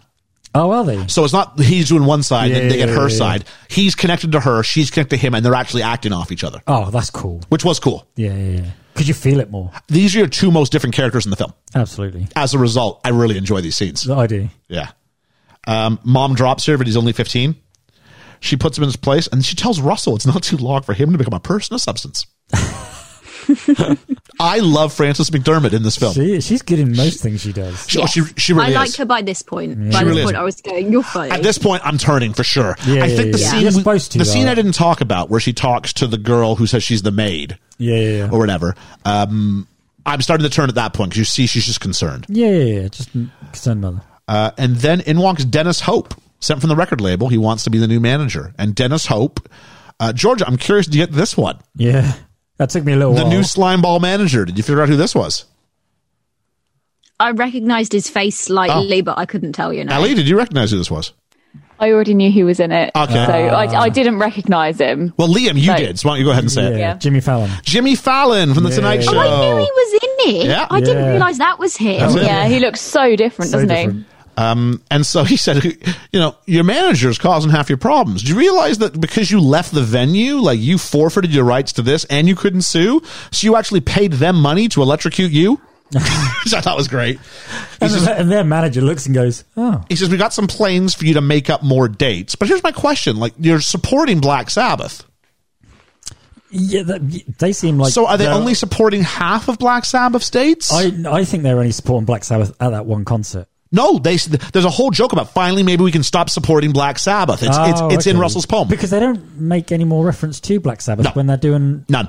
That's why I thought they were on solo. It's just, so did I, until we got to the poem. Oh, okay. Yeah. Wasn't made clear enough. So he goes, "I didn't invent the rainy day. I just have the best umbrella." And says, "Come on, guys. Do you really think Mick Jagger will still be out here doing this when he's 50? 50. He's 74 now. He was over 50 when... That made me laugh. He was over 50 when this film came out. This film might have leaned a little bit too heavily into the predicting the future and getting it wrong joke, because it happens a lot. It does, yeah. And then we have Penny Lane dancing in the empty auditorium in Cleveland. Do you know what? I love that scene. This is Cameron Crowe's favorite scene. I love it. In the movie. Yep. I love it, yeah. I can so relate to this scene. And it's not just one scene. It's well cut. It's well placed. She's like a kid in wonder in this location. This is her church. And there's so much mess everywhere, but there's no one else inside. And she sees the beauty in this. Yes. Georgia. So I really, really enjoyed this because I think we've said it enough on here. We do Amdram and stuff. And after a very long after party, when we've been tidying up and that sort of thing, and there's been confetti on the floor and that sort of thing, and there may have been a little bit of alcohol involved, that has been me. Like the last one still dancing, sweeping around on the floor, and it was really lovely to see that, like, on a screen. I was like, yeah, I get that. There is something about the afterglow of a communal experience. Yeah. And being still in that area and not wanting to leave that area. Even though everyone's gone home, there's an energy in the room, which until you leave is still palpable in the air because you don't want to leave and you don't want to lose that because that feels so good in that moment. Yeah. And I think that's captured in that scene, which is really hard. Like what I've just described is a very kind of nuanced thing. And maybe if you're not a performer, maybe you haven't experienced it on that level. Maybe there's something that you do. Maybe if it's athletics and you dominate on the field, you don't want to leave the field and you want to stay there because that is the area which you've had that experience. But there's something in that, and it's really hard to go, now how do you capture that on film? It is very clever. And he does. He does. I think part of it's because I actually, for some reason, he's done a really good job making me care about Penny Lane. Yeah. And you tell you what, it's going to kick you in the teeth in a minute. But first we have Voodoo Child by Jimi Hendrix. And I don't know if you noticed this. They're shooting the band walking towards the plane. And you know who's in the front? No. It's not Russell. It's not Jeff. It's Jimmy Fallon. The manager's in the front. And they're following him. He's the rock star. Yeah. Woo! And they look back and they see the bus they're leaving behind. Their roots, their old ways. And we're seeing this corporate ugliness. Clever. And then we go, and this is why I think it's so important we had the scene of the empty auditorium where we do, because now we're going to have the poker game. Oh, yeah. And basically what ends up happening is it's not even a game of skill. They're just putting a card on their head. And all we know is that basically the manager finds a way to get rid of Penny Lane because they're going to be going to New York, where Russell's from. Yeah. And we don't want his girlfriend, wife, whatever, catching that he's been with Penny. So we need to get rid of her. So he sells her for $50 in a case of Heineken. Yeah. Nice. Made me sad. Yeah, well, you're supposed to, though. I mean, Russell himself, he didn't want to do it, but you can see that that's the name of the game and that's what they do. So he gives in. Yeah, and I mean, the manager goes, "Are you okay with this, Russell?" And he goes, "Yeah." And he goes, and then he pulls William aside and says, "No one's feelings are getting hurt. She knows. Yeah. Well, then we're going to sandwich this with Penny's birthday. Yeah. Oh, this is so rough. It is, isn't it? And Russell writes a poem for her. Now, I'm supposed to believe he's the songwriter for this band. This poem is dreadful. You said this, yeah. The rhythm, the meter, the choice of rhyme, it all sucks. Forget Russell. I judge Cameron Crowe for writing this. Like, you should be better. Yeah. Unless it's supposed to come across as... See, 'cause I don't think it's supposed to be he wrote this in 5 minutes. I really believe Russell loves Penny. I do. He can't let himself be with her, but I really believe he loves Penny, at least for that time. When they're on the road, that little bit where they're playing house or whatever that is. He likes his little bubble. He loves her and would have spent more than the 35 seconds it took to write that. Mm-hmm. It's almost like it's designed to be like a poem written by like your average Joe, like just to be like kind of really heartfelt, but then they've forgotten the idea that he's supposed to be a lyricist. Is it because maybe it's because it's a front and it can't be too good because it'll give away. And you can have people go, maybe they know, but it's a maybe they know. It's not an absolute. It's not a tipping of your hand. Yeah. Maybe. I don't know. I still didn't like it. The thing that really bothered me about this scene was the fact that on Penny's cake it says age unknown. And I know that, you know, she's got that kind of mystery and she won't tell people how, you know, her name or anything really about her. But if they know that she might be, like, why at that age, why would you lie about your age unless you're underage? I don't know. I guess the idea, not thankfully, but I think it's something about the character of Penny Lane is that you don't know her real name and you don't know her age. She is a mystery. Mm-hmm. She is a vapor. And the more stuff she keeps hidden, actually, the less important her age becomes. Because if all you're not telling someone is your age, then maybe alarm bells go off. Absolutely. But if you don't tell anybody anything about your backstory, for instance, the guy who plays Raj on Big Bang Theory, no one knows how old he is. I've never seen Big Bang Theory. Okay, but regardless, he's an actor on one of the biggest shows in America, was the number one show in America for several years. No one knows how old he is. Was he young when he started then? His birthday is not listed on IMDb. No one can find his actual age. Wow. Because why? What reason do you can't force someone to reveal their age. No, you can't, yeah. You have the right to privacy. Only if you think there's been a crime committed of some sort, And you can't, therefore, it's just, you have the right to that privacy. Now, if there was a concerned third party who went, I'm concerned that she might be too young to be, then she has to show her age, sure, because now we have concern. But until that happens, yeah. And like I said, but again, if it was the only thing we don't know, alarm bells. But we know nothing about her because she chooses to be this character, this spirit. She chooses to be the enigma. Yeah. Yeah. His date of birth is on Wikipedia. Is it now? Yeah. Okay, because it really wasn't for the longest time. I couldn't find it because I went looking for it one day. He was born in 1981. Oh, there we go. There we are. Yeah. Well, there we go. Yeah. I promise at one point it wasn't on there. I went looking. Someone must have bullied it out of him at some point. He must have finally come clean. Maybe he met a William, someone who he really fell for, and was maybe he had a birthday cake that said age unknown. He went, "Oh, guys, I'm like, what did I tell you what?" Or someone came up to him. This beautiful lady came up to him and went, "I'm 39," and he went, "Me too." Me too. I'm actually 38. Me too. Oh, sorry. And as this is happening, she's handing the cake out, which is the ultimate. I don't know, it's a tradition. Maybe people hand out their cake, but it's also the most Penny Lane thing you could do. We've bought you a cake. Now feed everybody the cake. Yeah. And even serve everybody, because everybody uses her. That's the thing, right? And this could be another example of her distributing, something with her name on it, and who wants the pea and penny, and all these things start happening, right? Yeah. And so is the cake a metaphor for her? And everybody's I'm not trying to be crude. Everybody's having a slice, right? And then she gives one bit to the manager, and he goes, "It's a shame the plane's not bigger," which is how she finds out she's not going. Yeah. She handles this and so you see well. her fighting back the tears and smiling and trying to go to William and going, "Oh, you didn't get any cake?" And she sort of licks the cake off the... is that supposed to be sexual when she licks the cake off the thing?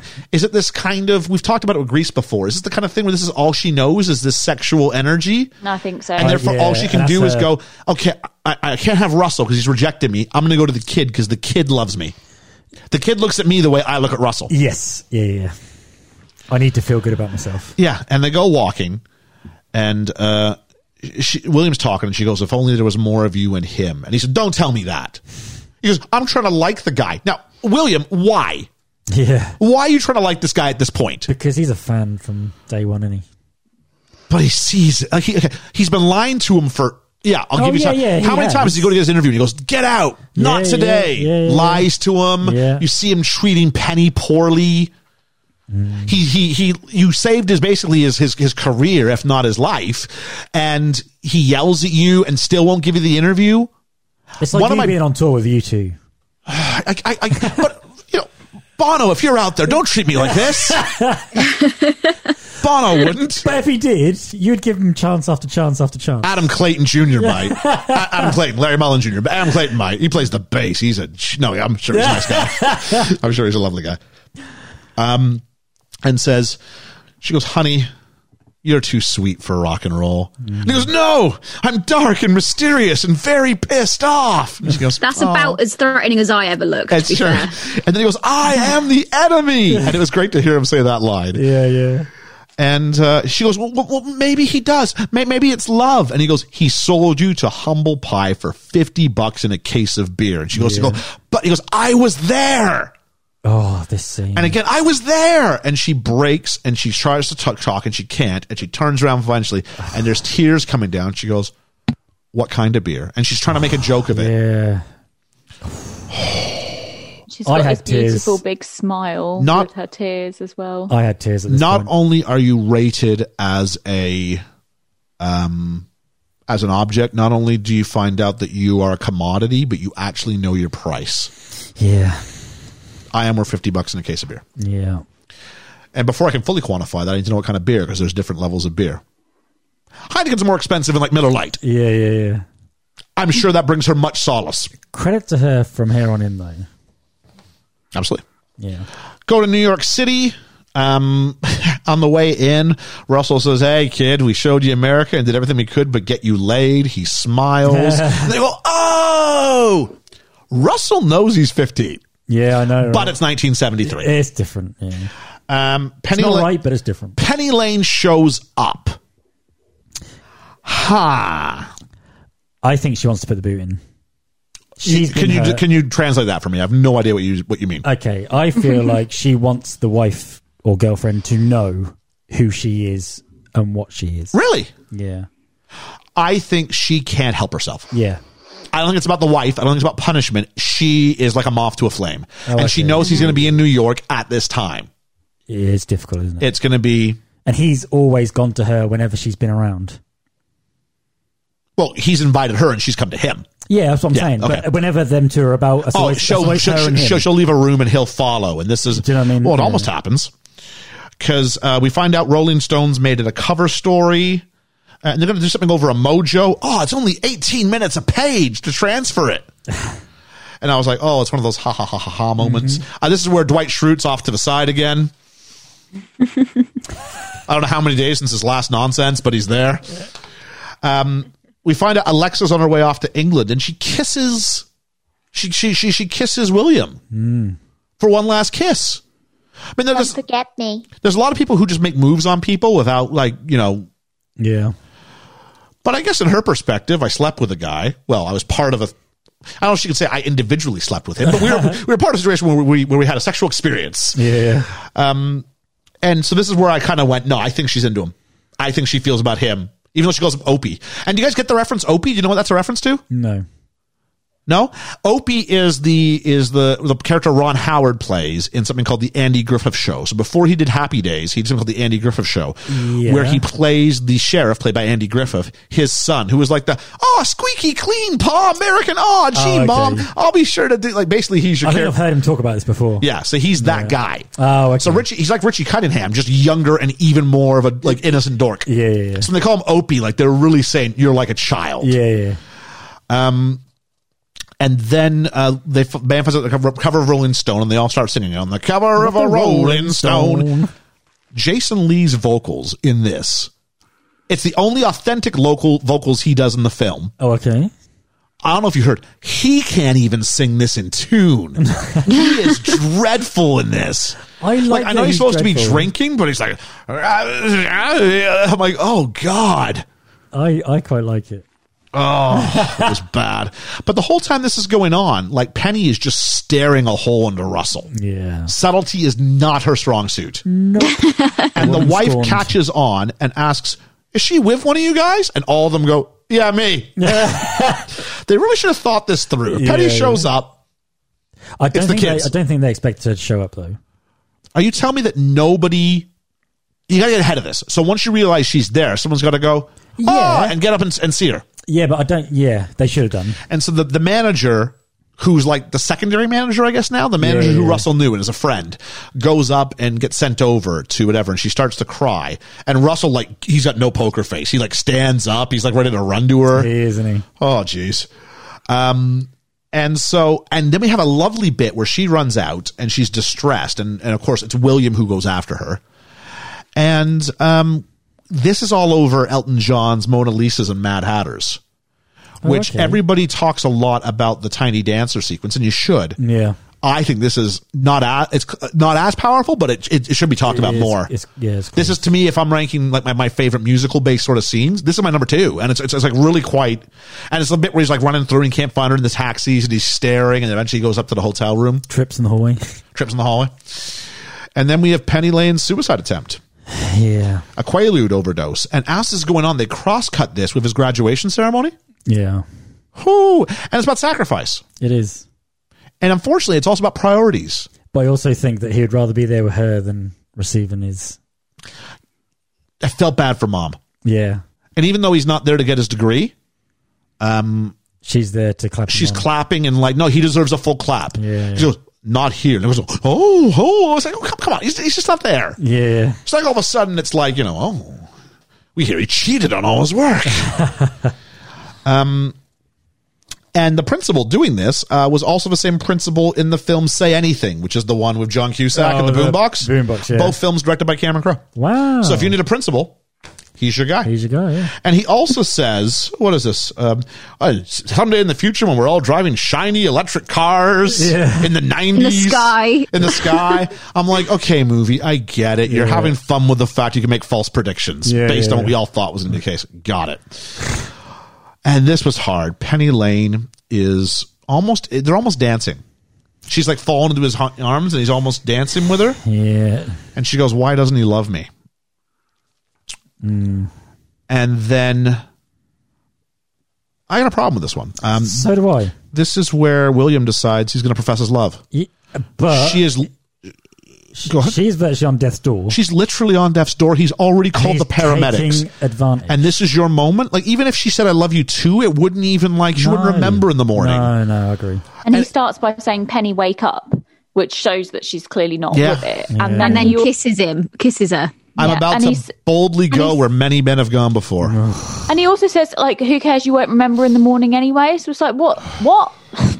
He fell a peg or two there for me. I don't know what this Yeah, was. absolutely. I didn't really like this scene. I don't know what this was. No.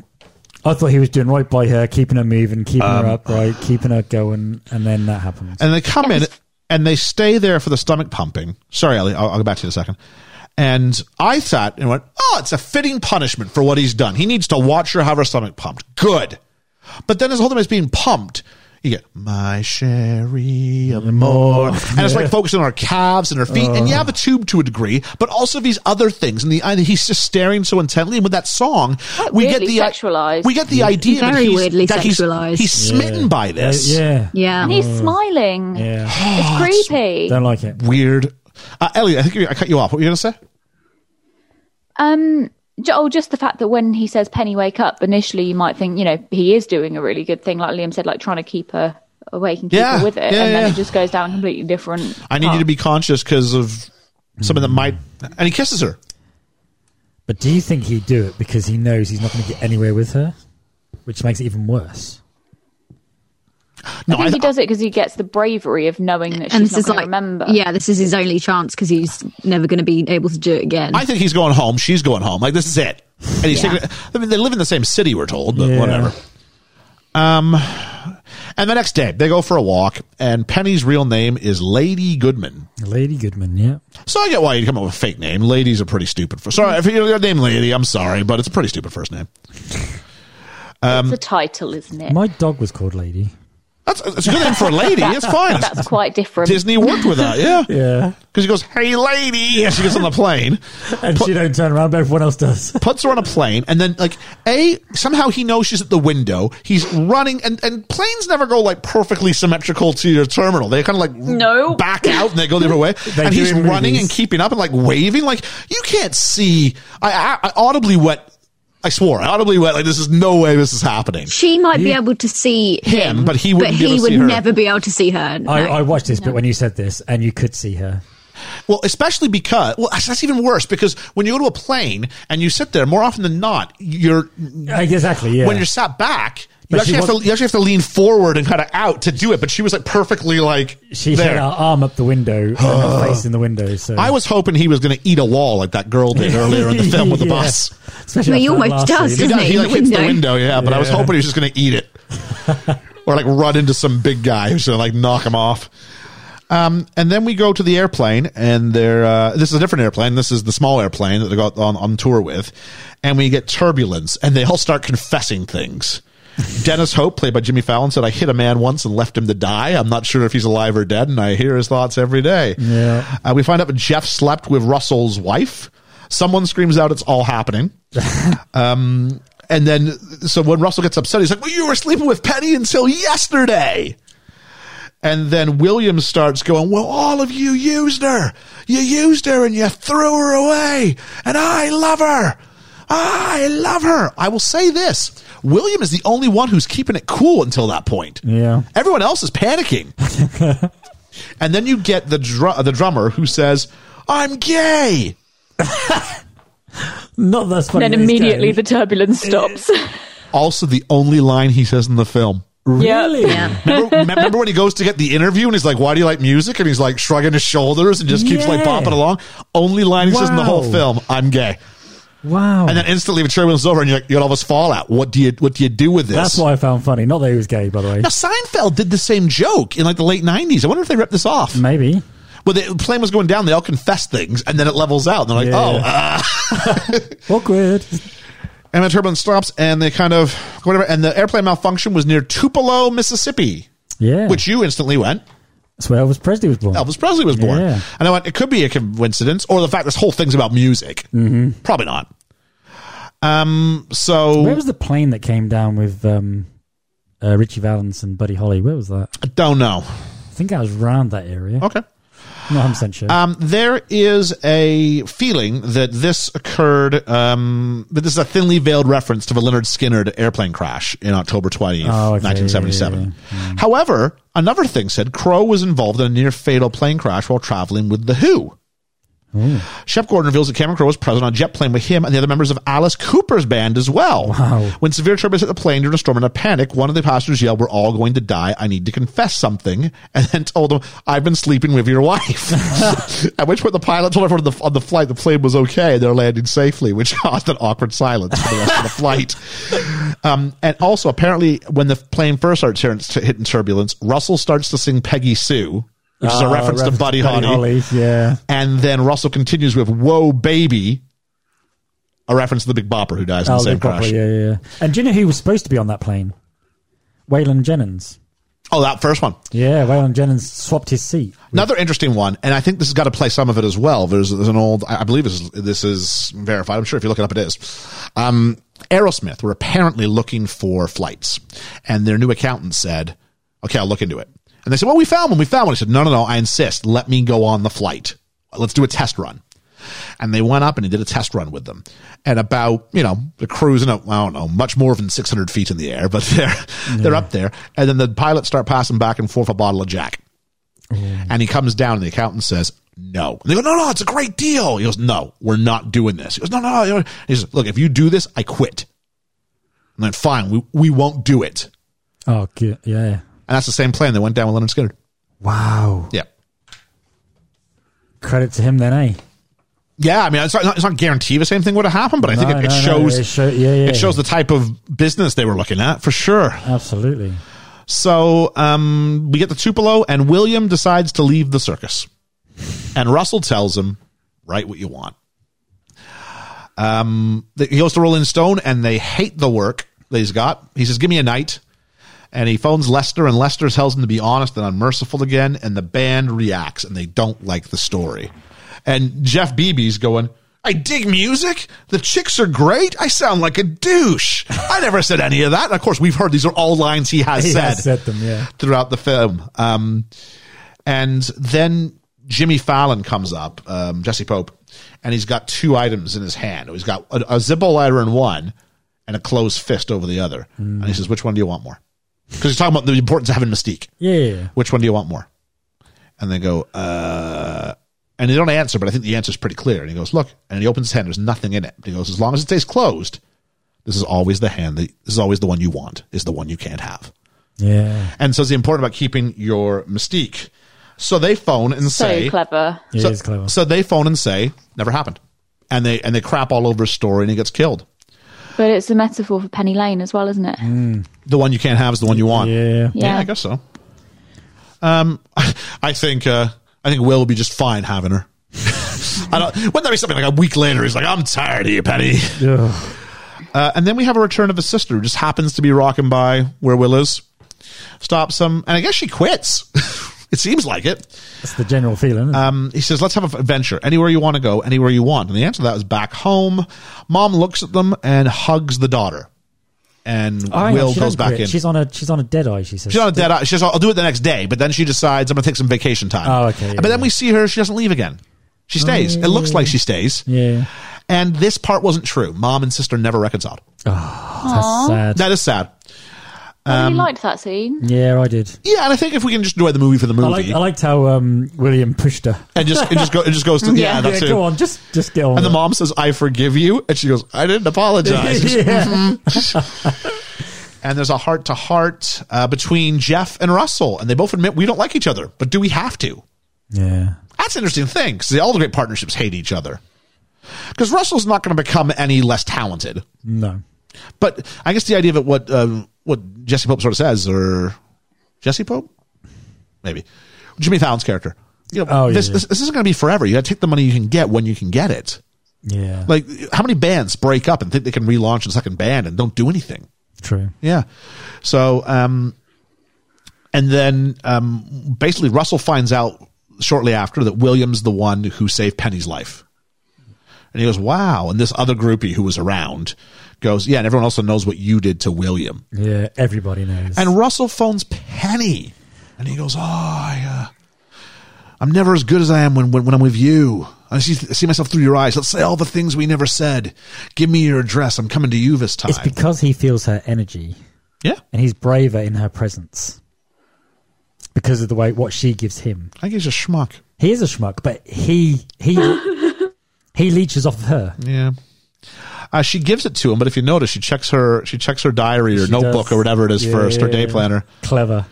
I love this about her. And so then we go back, and Russell goes to the door, and he opens it up, and he doesn't recognize, of course, it's Will's house or Will's mother.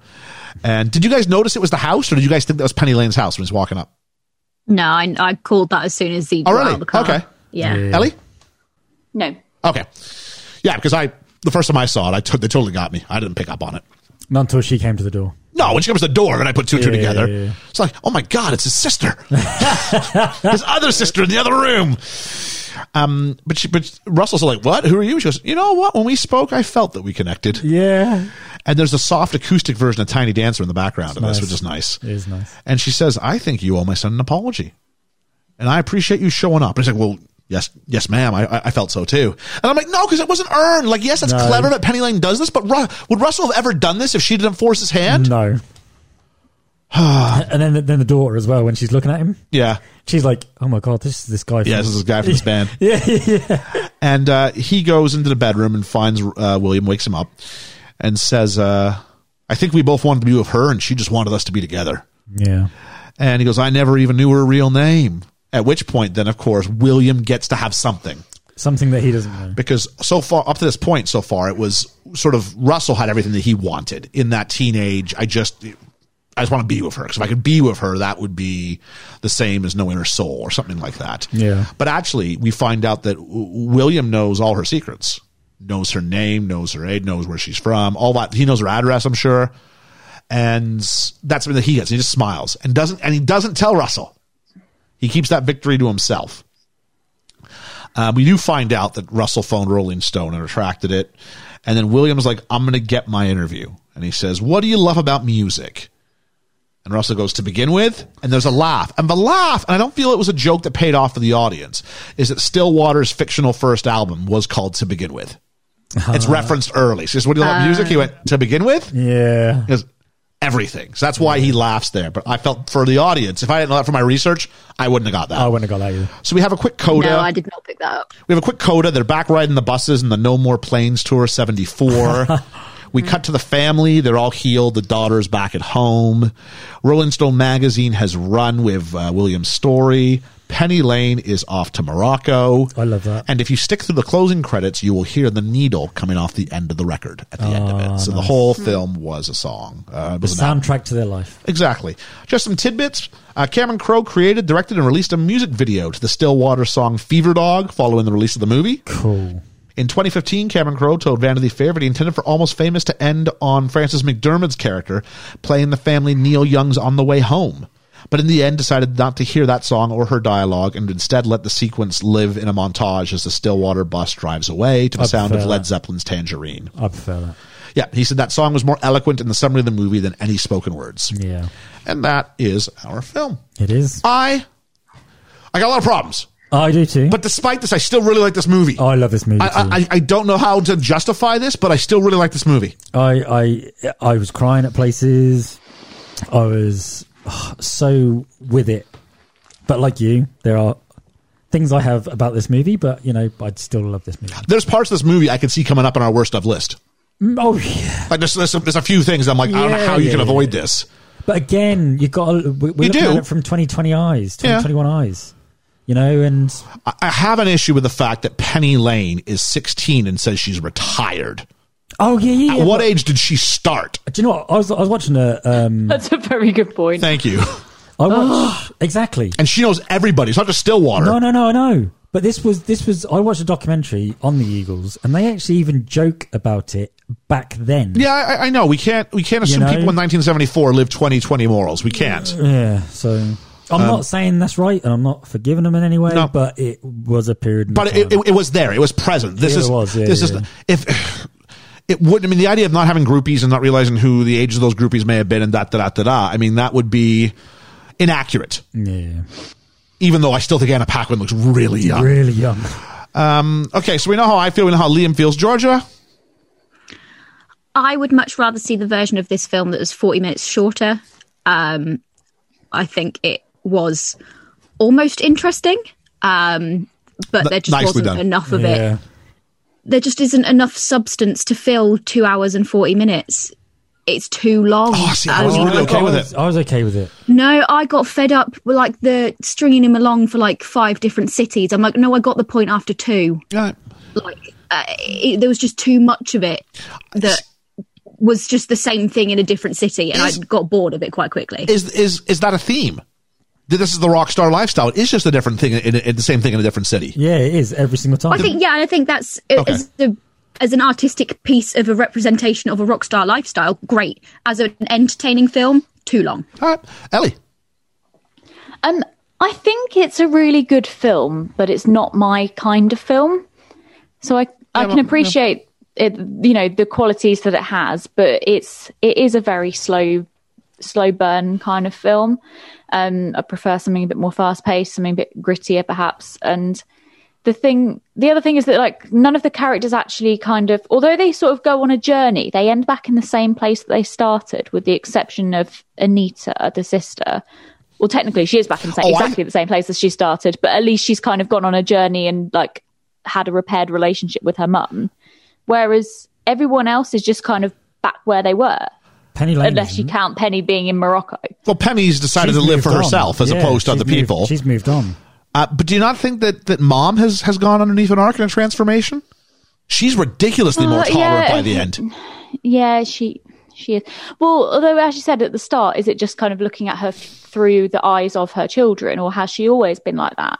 Like, I think she's a great mum. Yeah, but she's more tolerant of her children. Yeah. And the fact that her children are going to live in ways different to her. She does learn how to go, I don't agree with it, but I will let you live your lives. Yeah. Yeah. I guess what I'm getting at is that the changes are subtle. All right. It's not like this massive journey and, huge transformations. It's just kind of character tweets. So if they'd come home and Mom was in like the Kiss makeup and was like, yeah, rock and roll. then it's easy to decipher. It's time for that. Let's do this a little bit, if we may. We're in the end game now. Yeah, we are on the end game now. So let's talk money. Not the $1,000 that he was getting paid to write about. Hopefully when his thing went from 1,000 to 2,000 words, his money went up as well. Yeah, you'd think so. Well, I think it went from 3,000 to 4,000, didn't it? Oh, right. It was 1,000 words on Blacks. I have no idea what it was. Yeah. He was freaking out because he'd never written that much before. Yeah. As someone who's written a 10,000 word essay overnight, 4,000 words. Walk in the park. It much. I mean, granted, you're on a typewriter. There is that. Yeah. But come on, you got time. Let me tell you what the budget was. $60 million. Wow. That's more than I thought. Really? Yeah. 3.5 for music. The stars are on it. Yeah, $60 million. What do you think it brought home? What? Sorry? What do you think it made? The same question I ask every time when we're doing this segment. I'm going to say it made his money back. Okay. I'm going to say 80. 80? Okay, Georgia? 120. And Ellie? Oh, I was going to say 120 as well. 150. 47. Wow. Loses money. Shit. Loses money. Wow. In 2000, you know what it's lacking? Go on. This is where Brad Pitt would have been handy. Yeah. Star quality. It's lacking star power. Star power, yeah. Because Kate Hudson's not a thing, and they made her the cover image of the poster as well. Yeah. But can I just say, for lasting and longevity, I'm glad they didn't pick him. No, but and also looking back, it's got star power. Yeah, it has. If you look back, huge star power. Yeah. But at the time, no star power. Oh, I know, yeah. I mean, the closest she got was Frances McDermott, who'd been in Fargo. Yeah. But she wasn't she was just that woman from Fargo. You don't know who she is. I'd argue. Country for Old Men or something. No, she's not in that. She's not in that. No, and that hadn't come out yet either. That's 2007. Okay. Oh, okay. I've not seen it. I don't know. That's fantastic. We will do it at some point. Okay, cool. Not Russell Crowe. Jeez, Cameron Crowe told Entertainment Weekly his theory as to why Almost Famous failed to capture bigger box office. He said, our movie about 1973 got its ass kicked by a movie from 1973 because The Exorcist re-released. Oh, okay. But that's bull. That's bull. Because there's more than one movie screen. There is. Yeah. There is. But I remember that being a big thing. What, Exorcist? Yeah, the re-release of that. I do remember that being a big thing. I just think people because that was banned for so long, wasn't it? I don't remember seeing the trailer. I don't know what the Exorcist story? Yeah. I have no idea. I think that had a cinematic release. But, what's the story you put on? It's about a young 15-year-old kid who you've never seen going on with this fictional rock band. What's the? I think it's really difficult for a casual who doesn't know how great the film is to jump in. See, I'm all about the music, so for me, I was on board from day one. So it gets nominated for 2 Oscars. Sorry, it gets nominated for 4 Oscars. Okay, 2 of them for acting. And want to have a guess? Kate Hudson? Yes. Frances McDermott? Yes, those were 2. Okay, cool. They both get nominated for Best Supporting Actress. They don't win. Okay. I didn't check to see who did. That was a mistake on my part. But it does win an Oscar for Best Original Screenplay. Oh, okay. Yeah. So Cameron Crowe wins for that. It also, I think, is nominated for Best Editing or something like that. But okay. It wins 2 Golden Globes, 1 for Best Comedy, and it wins. Kate Hudson wins for that as well. Oh, good. Sorry, it's best musical or comedy. It's not a musical, but you have to put it in either drama or they chose to go comedy musical with it. Okay, yeah. And it wins 2 BAFTAs, 1 for Best Screenplay, 1 for Best Sound. Oh, so okay. it does well. It does well, and it is an Oscar contender that year. It is one of the films you heard about. It doesn't get a Best Picture nomination, but it does. It's up there. You hear enough about it, and so I remember there was a lot of buzz about it for me to watch it. Sorry, Ellie. Yeah? The Best Supporting Actress or Best Actress in Supporting Role was Marcia Gay Harden in Pollock. Never seen it. Me either. Marcia Gay Harden's really good in many things. Did you know who she is? Nope. She's really good. She was in Newsroom, amongst other things. You recognize her face if you saw her. Oh, okay. I wouldn't. No, you wouldn't. No, you wouldn't even recognize it if it was me. Quite true. Whose story is it? Penny Lane's. It could definitely be Penny Lane's story. I followed her story through this. I mean, it's William's story. It's William's story mainly. Is there anybody else you can make an argument for? It's his mother's story? Yeah. Or Billy Russell.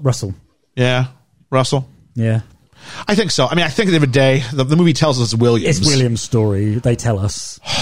But I will definitely give you Penny Lane. Yeah, definitely. She gets her intro pretty early into this film. And she gets one of the closing moments. I'm cool with it being Penny Lane's story. Same. And finally going, because everybody else kind of stays on the path they're on, as Ellie was saying, but she kind of definitely diverts hers and goes to Morocco. And okay, great. What pie in the sky idea do you have for this? But all right, yeah, you get to go to. It was a fantasy, though. It was a fantasy, so now it's a fantasy being made real. Yeah. It's just whether she acts any differently when she's there, I suppose. You don't really know how much of a character transformation she's gone on, or whether she's just taken the next leap.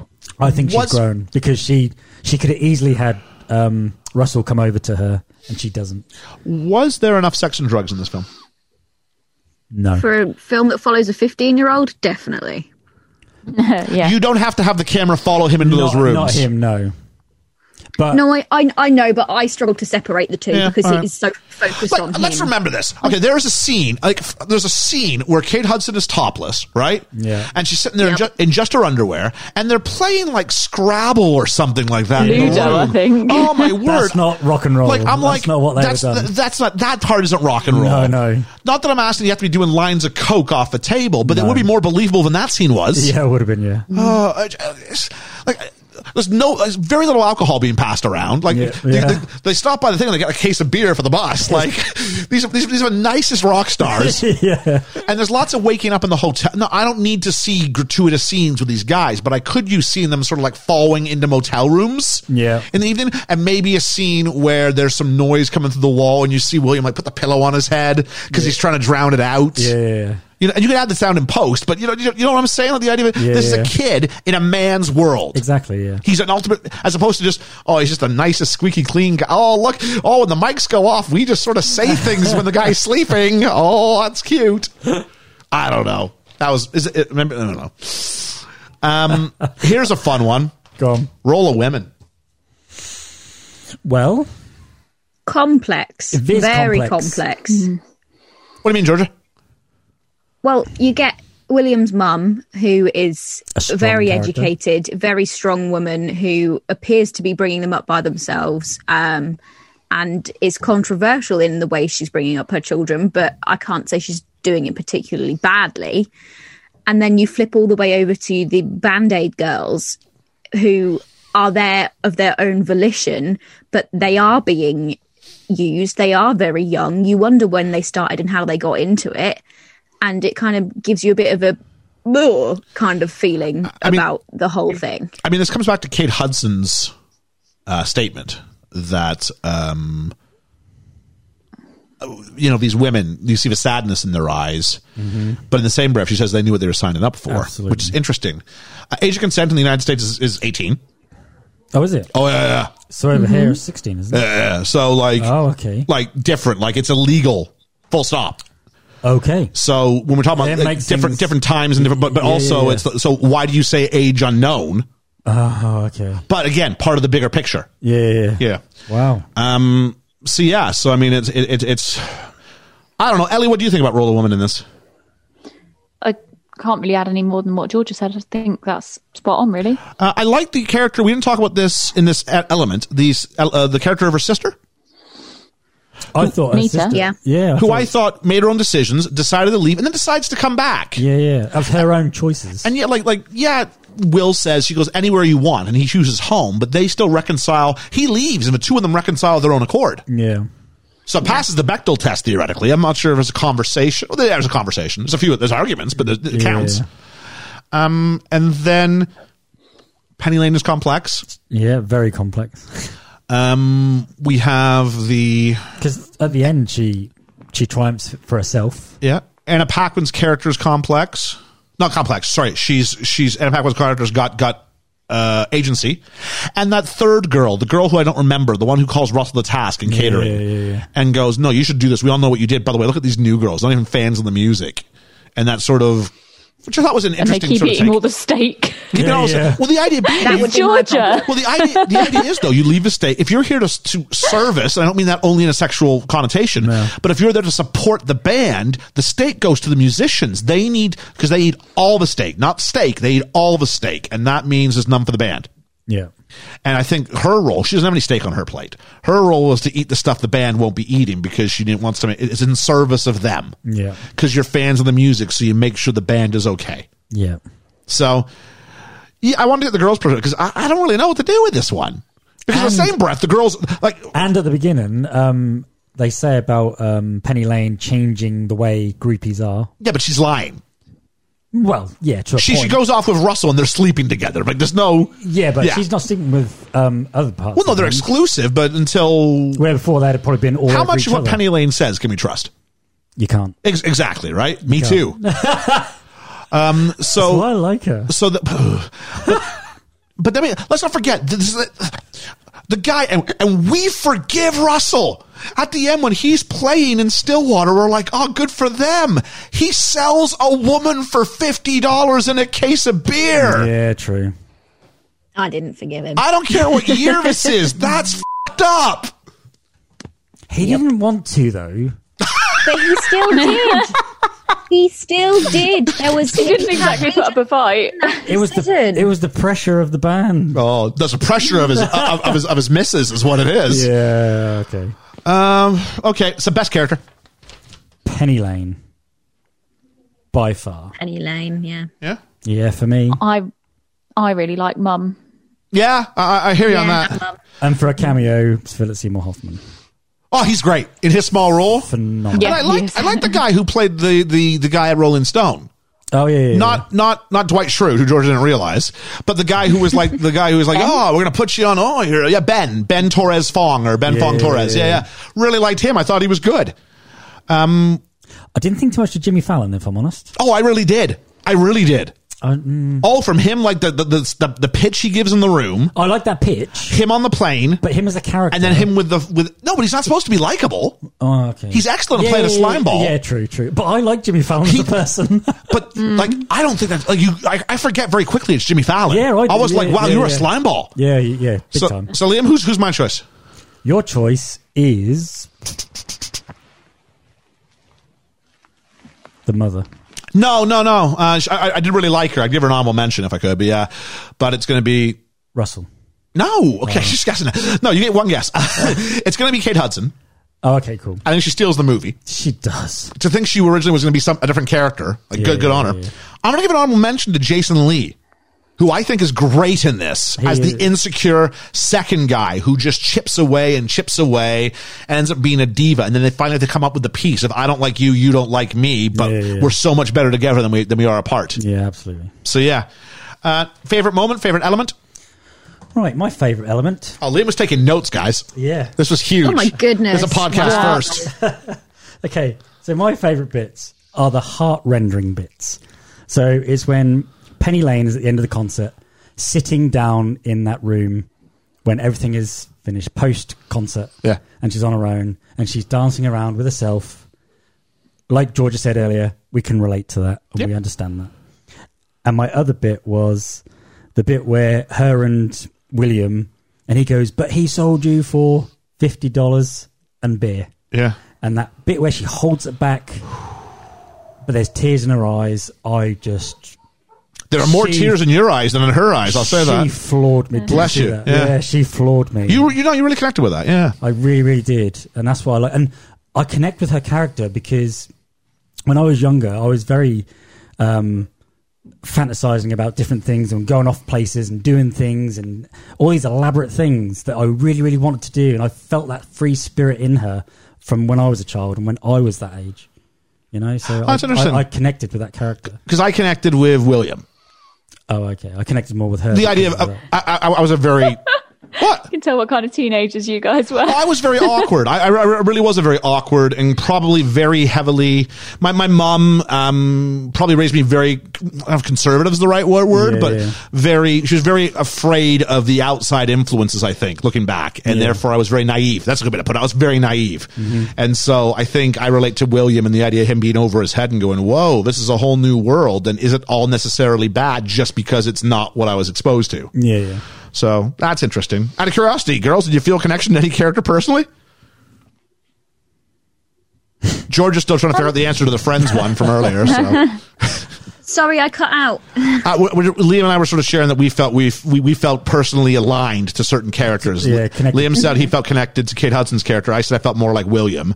I'm just wondering if you guys happen to feel sort of like you saw any of yourself in any of the characters.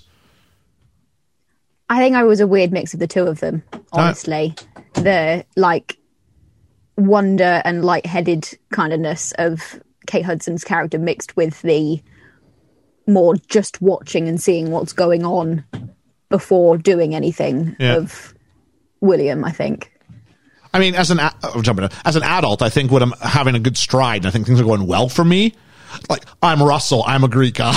There's elements of that where I'm like euphorically like confident in myself, and then other times I'm the bitter guy on the side. Like I imagine I can be very Jason Lee. So I also have in a few characters, but the one I didn't is not Kate Hudson. I just don't think I have that free spirit thing. Just isn't my. Oh, I so felt that isn't my thing. Yeah, Ellie, anything you want to?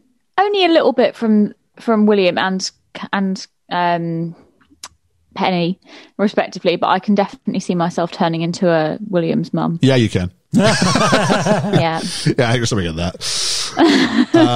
Just don't stop. You asked me at the start which Friends character I would be, and I think she's quite a moniker. Yeah, just don't start accosting poor random guys putting up signs at Christmas. That's all. Yeah. No, but you're about to say you wouldn't do that and then have to stop and think. Basically, yeah. I don't have a problem with Xmas. It's the idea of like grammar on signs that's wrong. Really irritates me. If you've ever been out with Ellie at like a restaurant when like they don't put the cheese on their garlic bread or something like that, like stuff. Oh, they know. They find out about stuff. Not even cheese, like if it's not basil, however you pronounce it. It was basil on a Wetherspoons pizza, and I ordered it because I wanted basil. Stuff's going back. That's all I'm saying. The pizza went back. Georgia, we were talking favorite moment or element of the film before we got a little bit off to the side. So do you have one? Probably the bits with Penny when she's not with the band. So it's very few bits, but the stuff where she's just with William or she's by herself and she's more relaxed. It seems that she's more adult when she's around the adults. She's more herself, more of a child when she's around when she's around the other child, and that's nice to see. Okay, Ellie. My favourite scene was the fight scene between William and Penny as well, and I guess particularly that reaction from Penny with the tears and the smile and the what kind of beer, and I just found that one really moving. Yeah. Okay, I'm going to cheat a little bit. Just say quickly, the use of licensed music on this is fantastic. It is. And that's going to segue into my favorite scene. No one's talked about it yet. Can't believe it. Tiny Dancer on the bus. Yeah, I agree. But Yeah, it's very good. No, but hang on. I could have named like 15 scenes. I Yeah, really yeah, could have. same. And this is the problem I have with this film. There's certain areas I go, I have a problem with this, I have a problem with this, I have a problem with this, I have a problem with this. I don't like Russell. But there's like 15 scenes. I'm like, that's a damn good scene. Yeah. I really have the fight between Russell and the mom on the phone. Yeah. The bit where he shows up and like she's like owning him. Yeah. The lovely relationship between Zoe Deschanel and William. The scene where they fight. The scene in the ballroom. And then the scene I loved Zoe Deschanel in this. Yeah. with William and Philip Seymour Hoffman. Yeah, Philip Seymour Hoffman. That was great. I mean, there's so many. Yeah. The plane crash. Yeah. You know, there's so many great scenes in this. There is.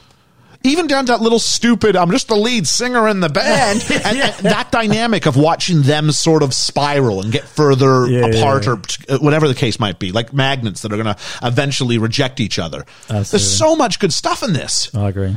So, here we go. This should be an easy one. A grumble. Okay, my biggest grumble, was William taking advantage of Penny Lane while she was out of it on Quaaludes, and she was almost dying, and he takes advantage of her. That bit I found hard.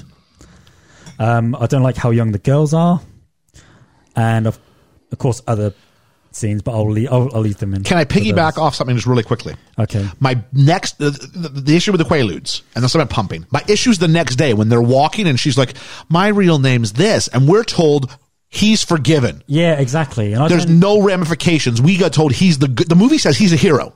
I know, but he's not. And he's not. But that's a continuation of that same point. Just I just wanted to bring that up. Yeah. Because Cameron Crowe tells us instantly he's a good guy. So I wonder how semi-autobiographical is this? Yeah. I'm curious about that scene. Yeah. Georgia. Mine is the age of the kids because they're children. Okay.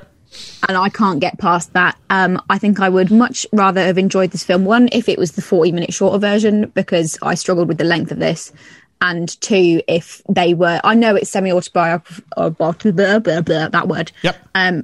But scale them up to 18 so it's at least legal, and they're not children. That I really struggle with. I'm sure it's accurate to its time and all these things, but I'm just going for viewing enjoyment, which is what I want out of my film. I don't want to be uncomfortable for almost 3 hours. I want to enjoy the film, and I feel like I would have enjoyed it a lot more if that wasn't just hanging over it. Yep. The whole film. But yeah. Ellie. Consent just doesn't exist in this film. There were two scenes in particular that made me feel really uncomfortable. One was the one where William loses his virginity, and the other one was when he kisses Penny Lane when she's unconscious. Yep. Mm-hmm. I'm going to go with mine. I don't like Russell.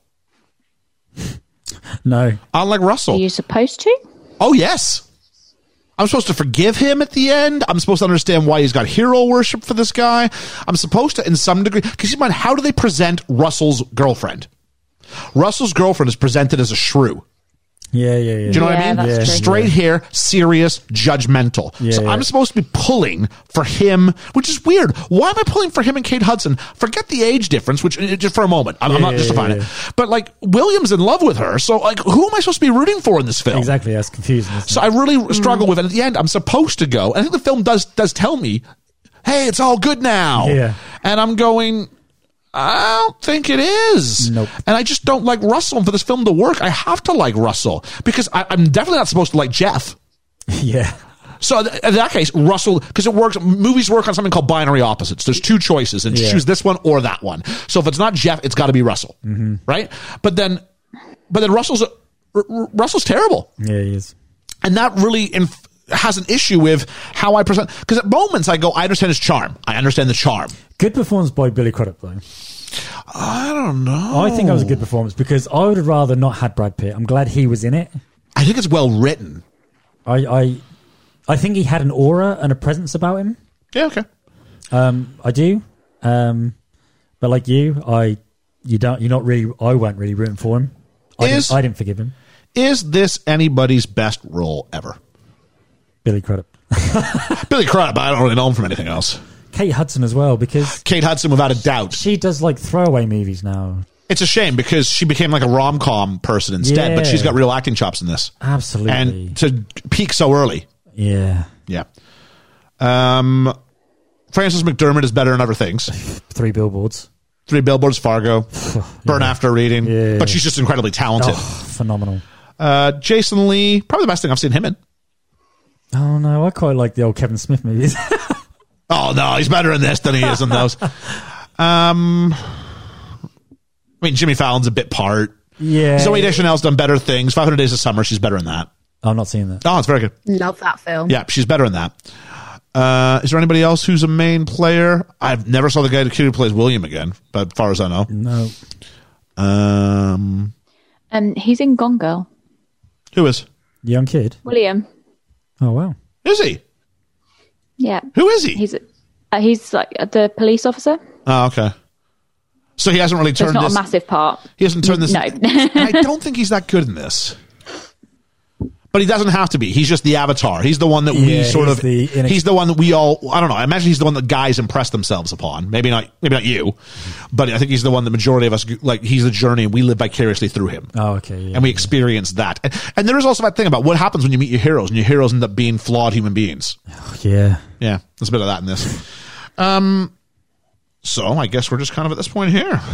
I never wanna act my age. What's my age again? What's my age again?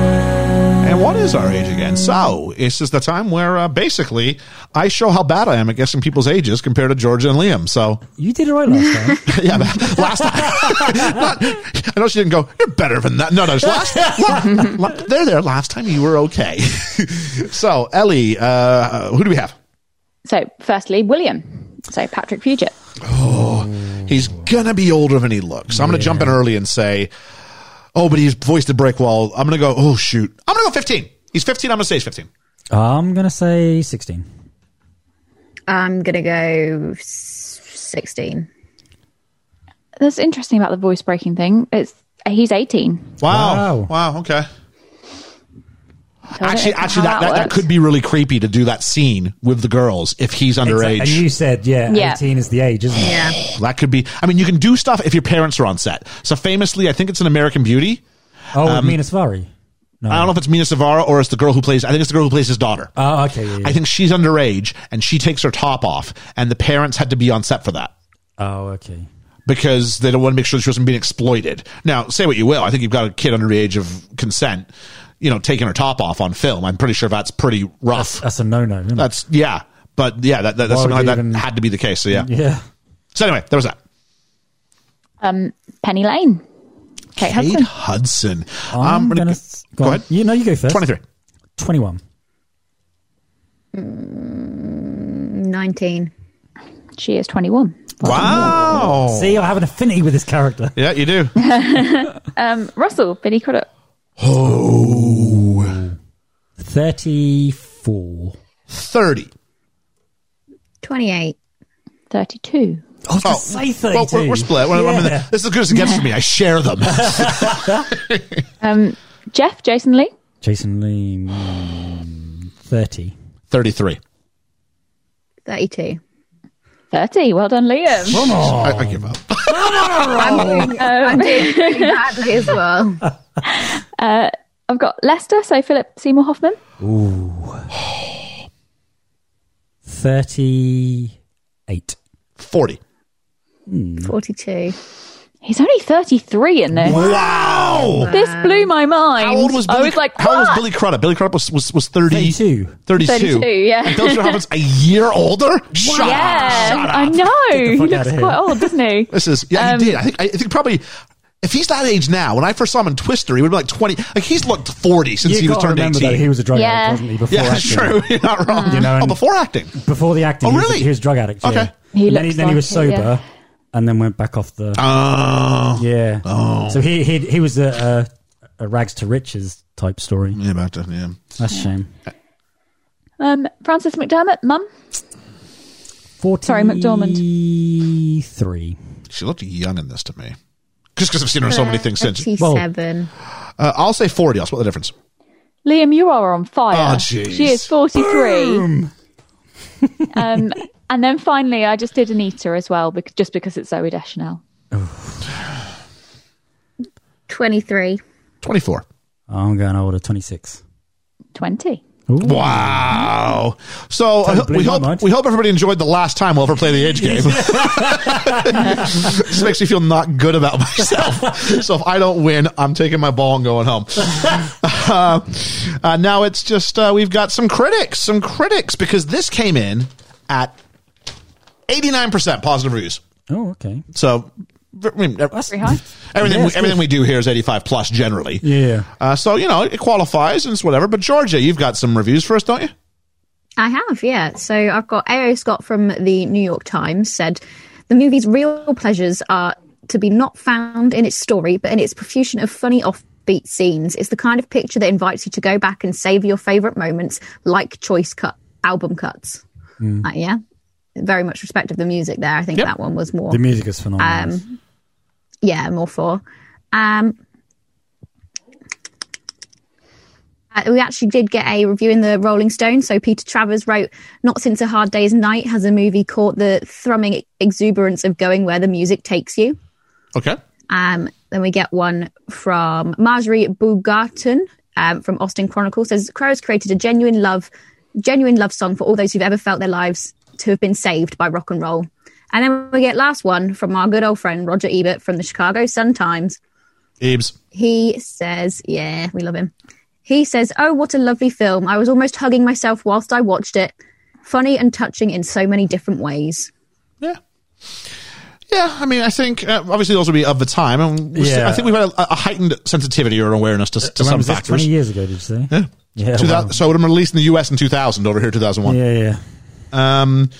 And so our critics, It's a Musical Pod says, I've never watched this one. Oh, you should. Looking forward to listening to your review to see if it's worth the watch. I'm going to say I think it's worth the watch. Georgia, you're probably going to say no. I'm curious what Ellie thinks. You said you appreciate it as a piece of film. Yeah. So would you say it's worth the watch then? Yeah, I think as just the once, yeah. Yeah, that's what we're saying. Yeah. Paul and Griff say this is an all-time classic, best use of an Elton John song in any movie. I say he hasn't seen Romeo and Juliet. Yeah. Because he says, I love the song Fever Dog 2. The airplane scene is jokes. You should check out the Stairway to Heaven deleted scene on YouTube. We're going to do that. And he would pay to see Stillwater in concert. I think you said something about that. Yeah, so would I. Lindy Ann, who we talked about at the start, said, joining in. So, well, thank you, Lindy Ann, for already going ahead and jumping in. Thank you. A reminder to us, all of us, that our musical heroes are just imperfect human beings at the end of the day. Amazing soundtrack. Yeah, agree. You see, this is why I'm a fan of Oasis, because there's no doubts there. I know they're flawed human beings. Yeah, absolutely. Dwayne Smith, Who said, I saw this for the first time a few weeks ago. So delighted you're covering it. I really liked William. He reminded me of myself at his age. I wish I had an experience like this. I think I know which experience you're talking about. Yeah. Penny Lane is a great character who was saved by William on more than one occasion. I also love the way he dealt with the Rolling Stone guys. The dynamic between him, Anita, and their mom is one of my favorite parts. Frances McDermott is brilliant as ever. She is. The phone calls are so good. Fully agree. Yeah. So many funny scenes and excellent dialogue throughout. Don't take any drugs. And then finally, the Breaking Bard pod, who say classic, also makes me miss and appreciate Philip Seymour Hoffman. Yeah. And Debbie said she hasn't seen this. but said, keep up the good work, guys. Debbie, you should. Yeah, I think so. Yeah. So, all that's left for us now to do is our rating. Ratings, where are we going to put this one? So, Liam, you are up. I really love this film. There are a lot of flaws to this film, but I do really, as an overall film, I really do love this. So I'm going to give it a strong 9 Penny Lane tears for this movie. Yeah. All right. Excellent. Georgia. I am adding its extra half point for Dwight Schrute, and therefore it is getting a 7 Beats Bears and Battlestar Galactica from me. That's much higher than I thought you Yeah. were. I was in my head. I was going. It's 5.5, isn't it? I was doing this. I thought it was going to be like 3.5. No, I didn't think it was quite that. Georgia showed enough. She showed appreciation for elements of the film throughout. Yeah, so I went. absolutely. It's not a 3. I didn't think, but No. I thought it was a 5. So 7. I'll take that. Yeah. Ellie. I'm going to give it a 7 as well. As I say, I think it's worth a watch once. I appreciate it as a bit of film. I wouldn't go back and watch it again, really. All right. I'm going to go ahead and say it's such a weird film. I don't like Russell. I'm not even that big on William. And yet I found myself loving this scene, that scene, that scene, scene, that scene. And so I'm giving it 9 Stillwater encores out of 10. Oh. It's weird for a character like Russell. It's supposed to be so important that I'm not supposed to. If I don't care if I'm supposed to or not. I don't like him, but the film doesn't require me to like him. Maybe it's like the conversation between Jeff and Russell at the end of the movie. Who says we have to like each other? Exactly. Who says I have to like Russell? And that's not the only plot going on, though, is it? Yeah. There's so many things going on, which I can maybe speaks to the fact that it is his life, and it's a whole bunch of interwoven things. There's so many relationships at play here. Agreed. So even down to, I don't think we mentioned it, I believe Jimmy Fallon's character quits the band when the plane's going down. I think he says, I quit. Oh, does he? I think he does. And so therefore the original manager gets his spot. So it's about loyalty and roots and knowing who you are and where you're going, and not just the easy buck. And it's about not just coming apart, but coming back together and realizing maybe it's not idealized. Maybe you guys will never be best friends. Yeah. That's okay. Go do something excellent together. So I give it 9 out of 10 and really, really, really liked it. Same. So that just leaves us with what we are doing next week. Ooh, exciting. So next week is January 31st that we will record this on. Okay. Which means we're going to come out on February 2nd. Ooh. February 2nd is a very important day in the calendar. Pancake Day? No. What was it? February 2nd is about seeing your shadow in 6 more weeks of spring. What? It might be a North American tradition. February 2nd is also known as Groundhog Day. Oh, okay. So we are going to be reviewing the Bill Murray classic. I've watched this recently. And we're going to be joined by a guest. Oh, cool. We have Tom from Pod Jerky, Yay. who's going to join us for that. Tom. And we had the ability to go on. I think was it me and you, Liam, who went on the show? Yeah. Yes, he's coming on next week and is very excited about it. He's rewatching it, and so he'll be joining us next week. So we'll have another guest on the table, and it's a shorter movie, which I'm looking forward to. And what he doesn't realise is we've done this recording of Groundhog Day 5 times already. 5 times. Just going to change little bits. He's going to have to sort of join in. And we'll keep doing it till we get it right. We can get out of it. So that'll be next week. I've seen Groundhog Day. You've seen Groundhog Day. Many times. George, have you seen Groundhog Day? I think you have. No, I haven't. Okay. That would be me being wrong. It's one that I've been interested in watching because I know a lot of references to it, but no, I've never seen it. And Ellie, you've seen Groundhog Day, I think. I have. Yes. I'm trying to remember. I don't think you liked it. Oh, I think it's great. Did I not? I have no idea. Well, I have an idea, I guess, but then you challenge me. I guess I'm wrong. It's all right. Yeah. It's not going to go up there with my favourite films in the world. But well, let's not give away the lead. Let's just go. I'm looking forward to I don't think you liked it. Well, there we go. But then you went, I don't know about that. I went, okay, good. We got some Myriad. And you go, but it's not going to be up very high. Okay. Let's leave something up to the part where I go, ratings. But that is going to be that. So the number. Please join us. Well, maybe if we do it enough times, you'll get the right number and we can leave. So please join us next week when we tackle the Bill Murray comedy classic Groundhog Day. Yeah. For best film ever, I've been Ian. I've been Liam. I've been Ellie. And I've been Georgia. And between next week, we've got Talking the Mickey with High School Musical. We've got a pilot show on WandaVision. We've got Groundhog Day. I guess what you could say, guys, is it's all happening. We'll catch you on the flippity flap. The flippity flip flop.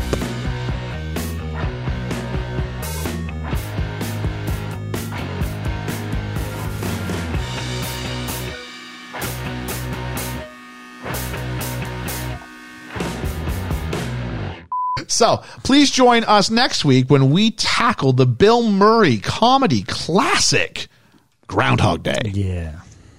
For best film ever, I've been Ian. I've been Liam. Ellie. Okay, we gotta do it again. And I've been Georgia. I don't know what happened. There was a lag of like literally 8 seconds between Liam and Ellie. Yeah. So please join us next time when we tackle the Bill Murray classic Groundhog Day. For best film ever, I've been Ian. I've been Liam. I've been Ellie. And I've been Georgia. And there was still a massive lag. Massive lag. Yeah, I don't know. Okay, I'll just patch it together. Yep. Okay. And I'm in Georgia.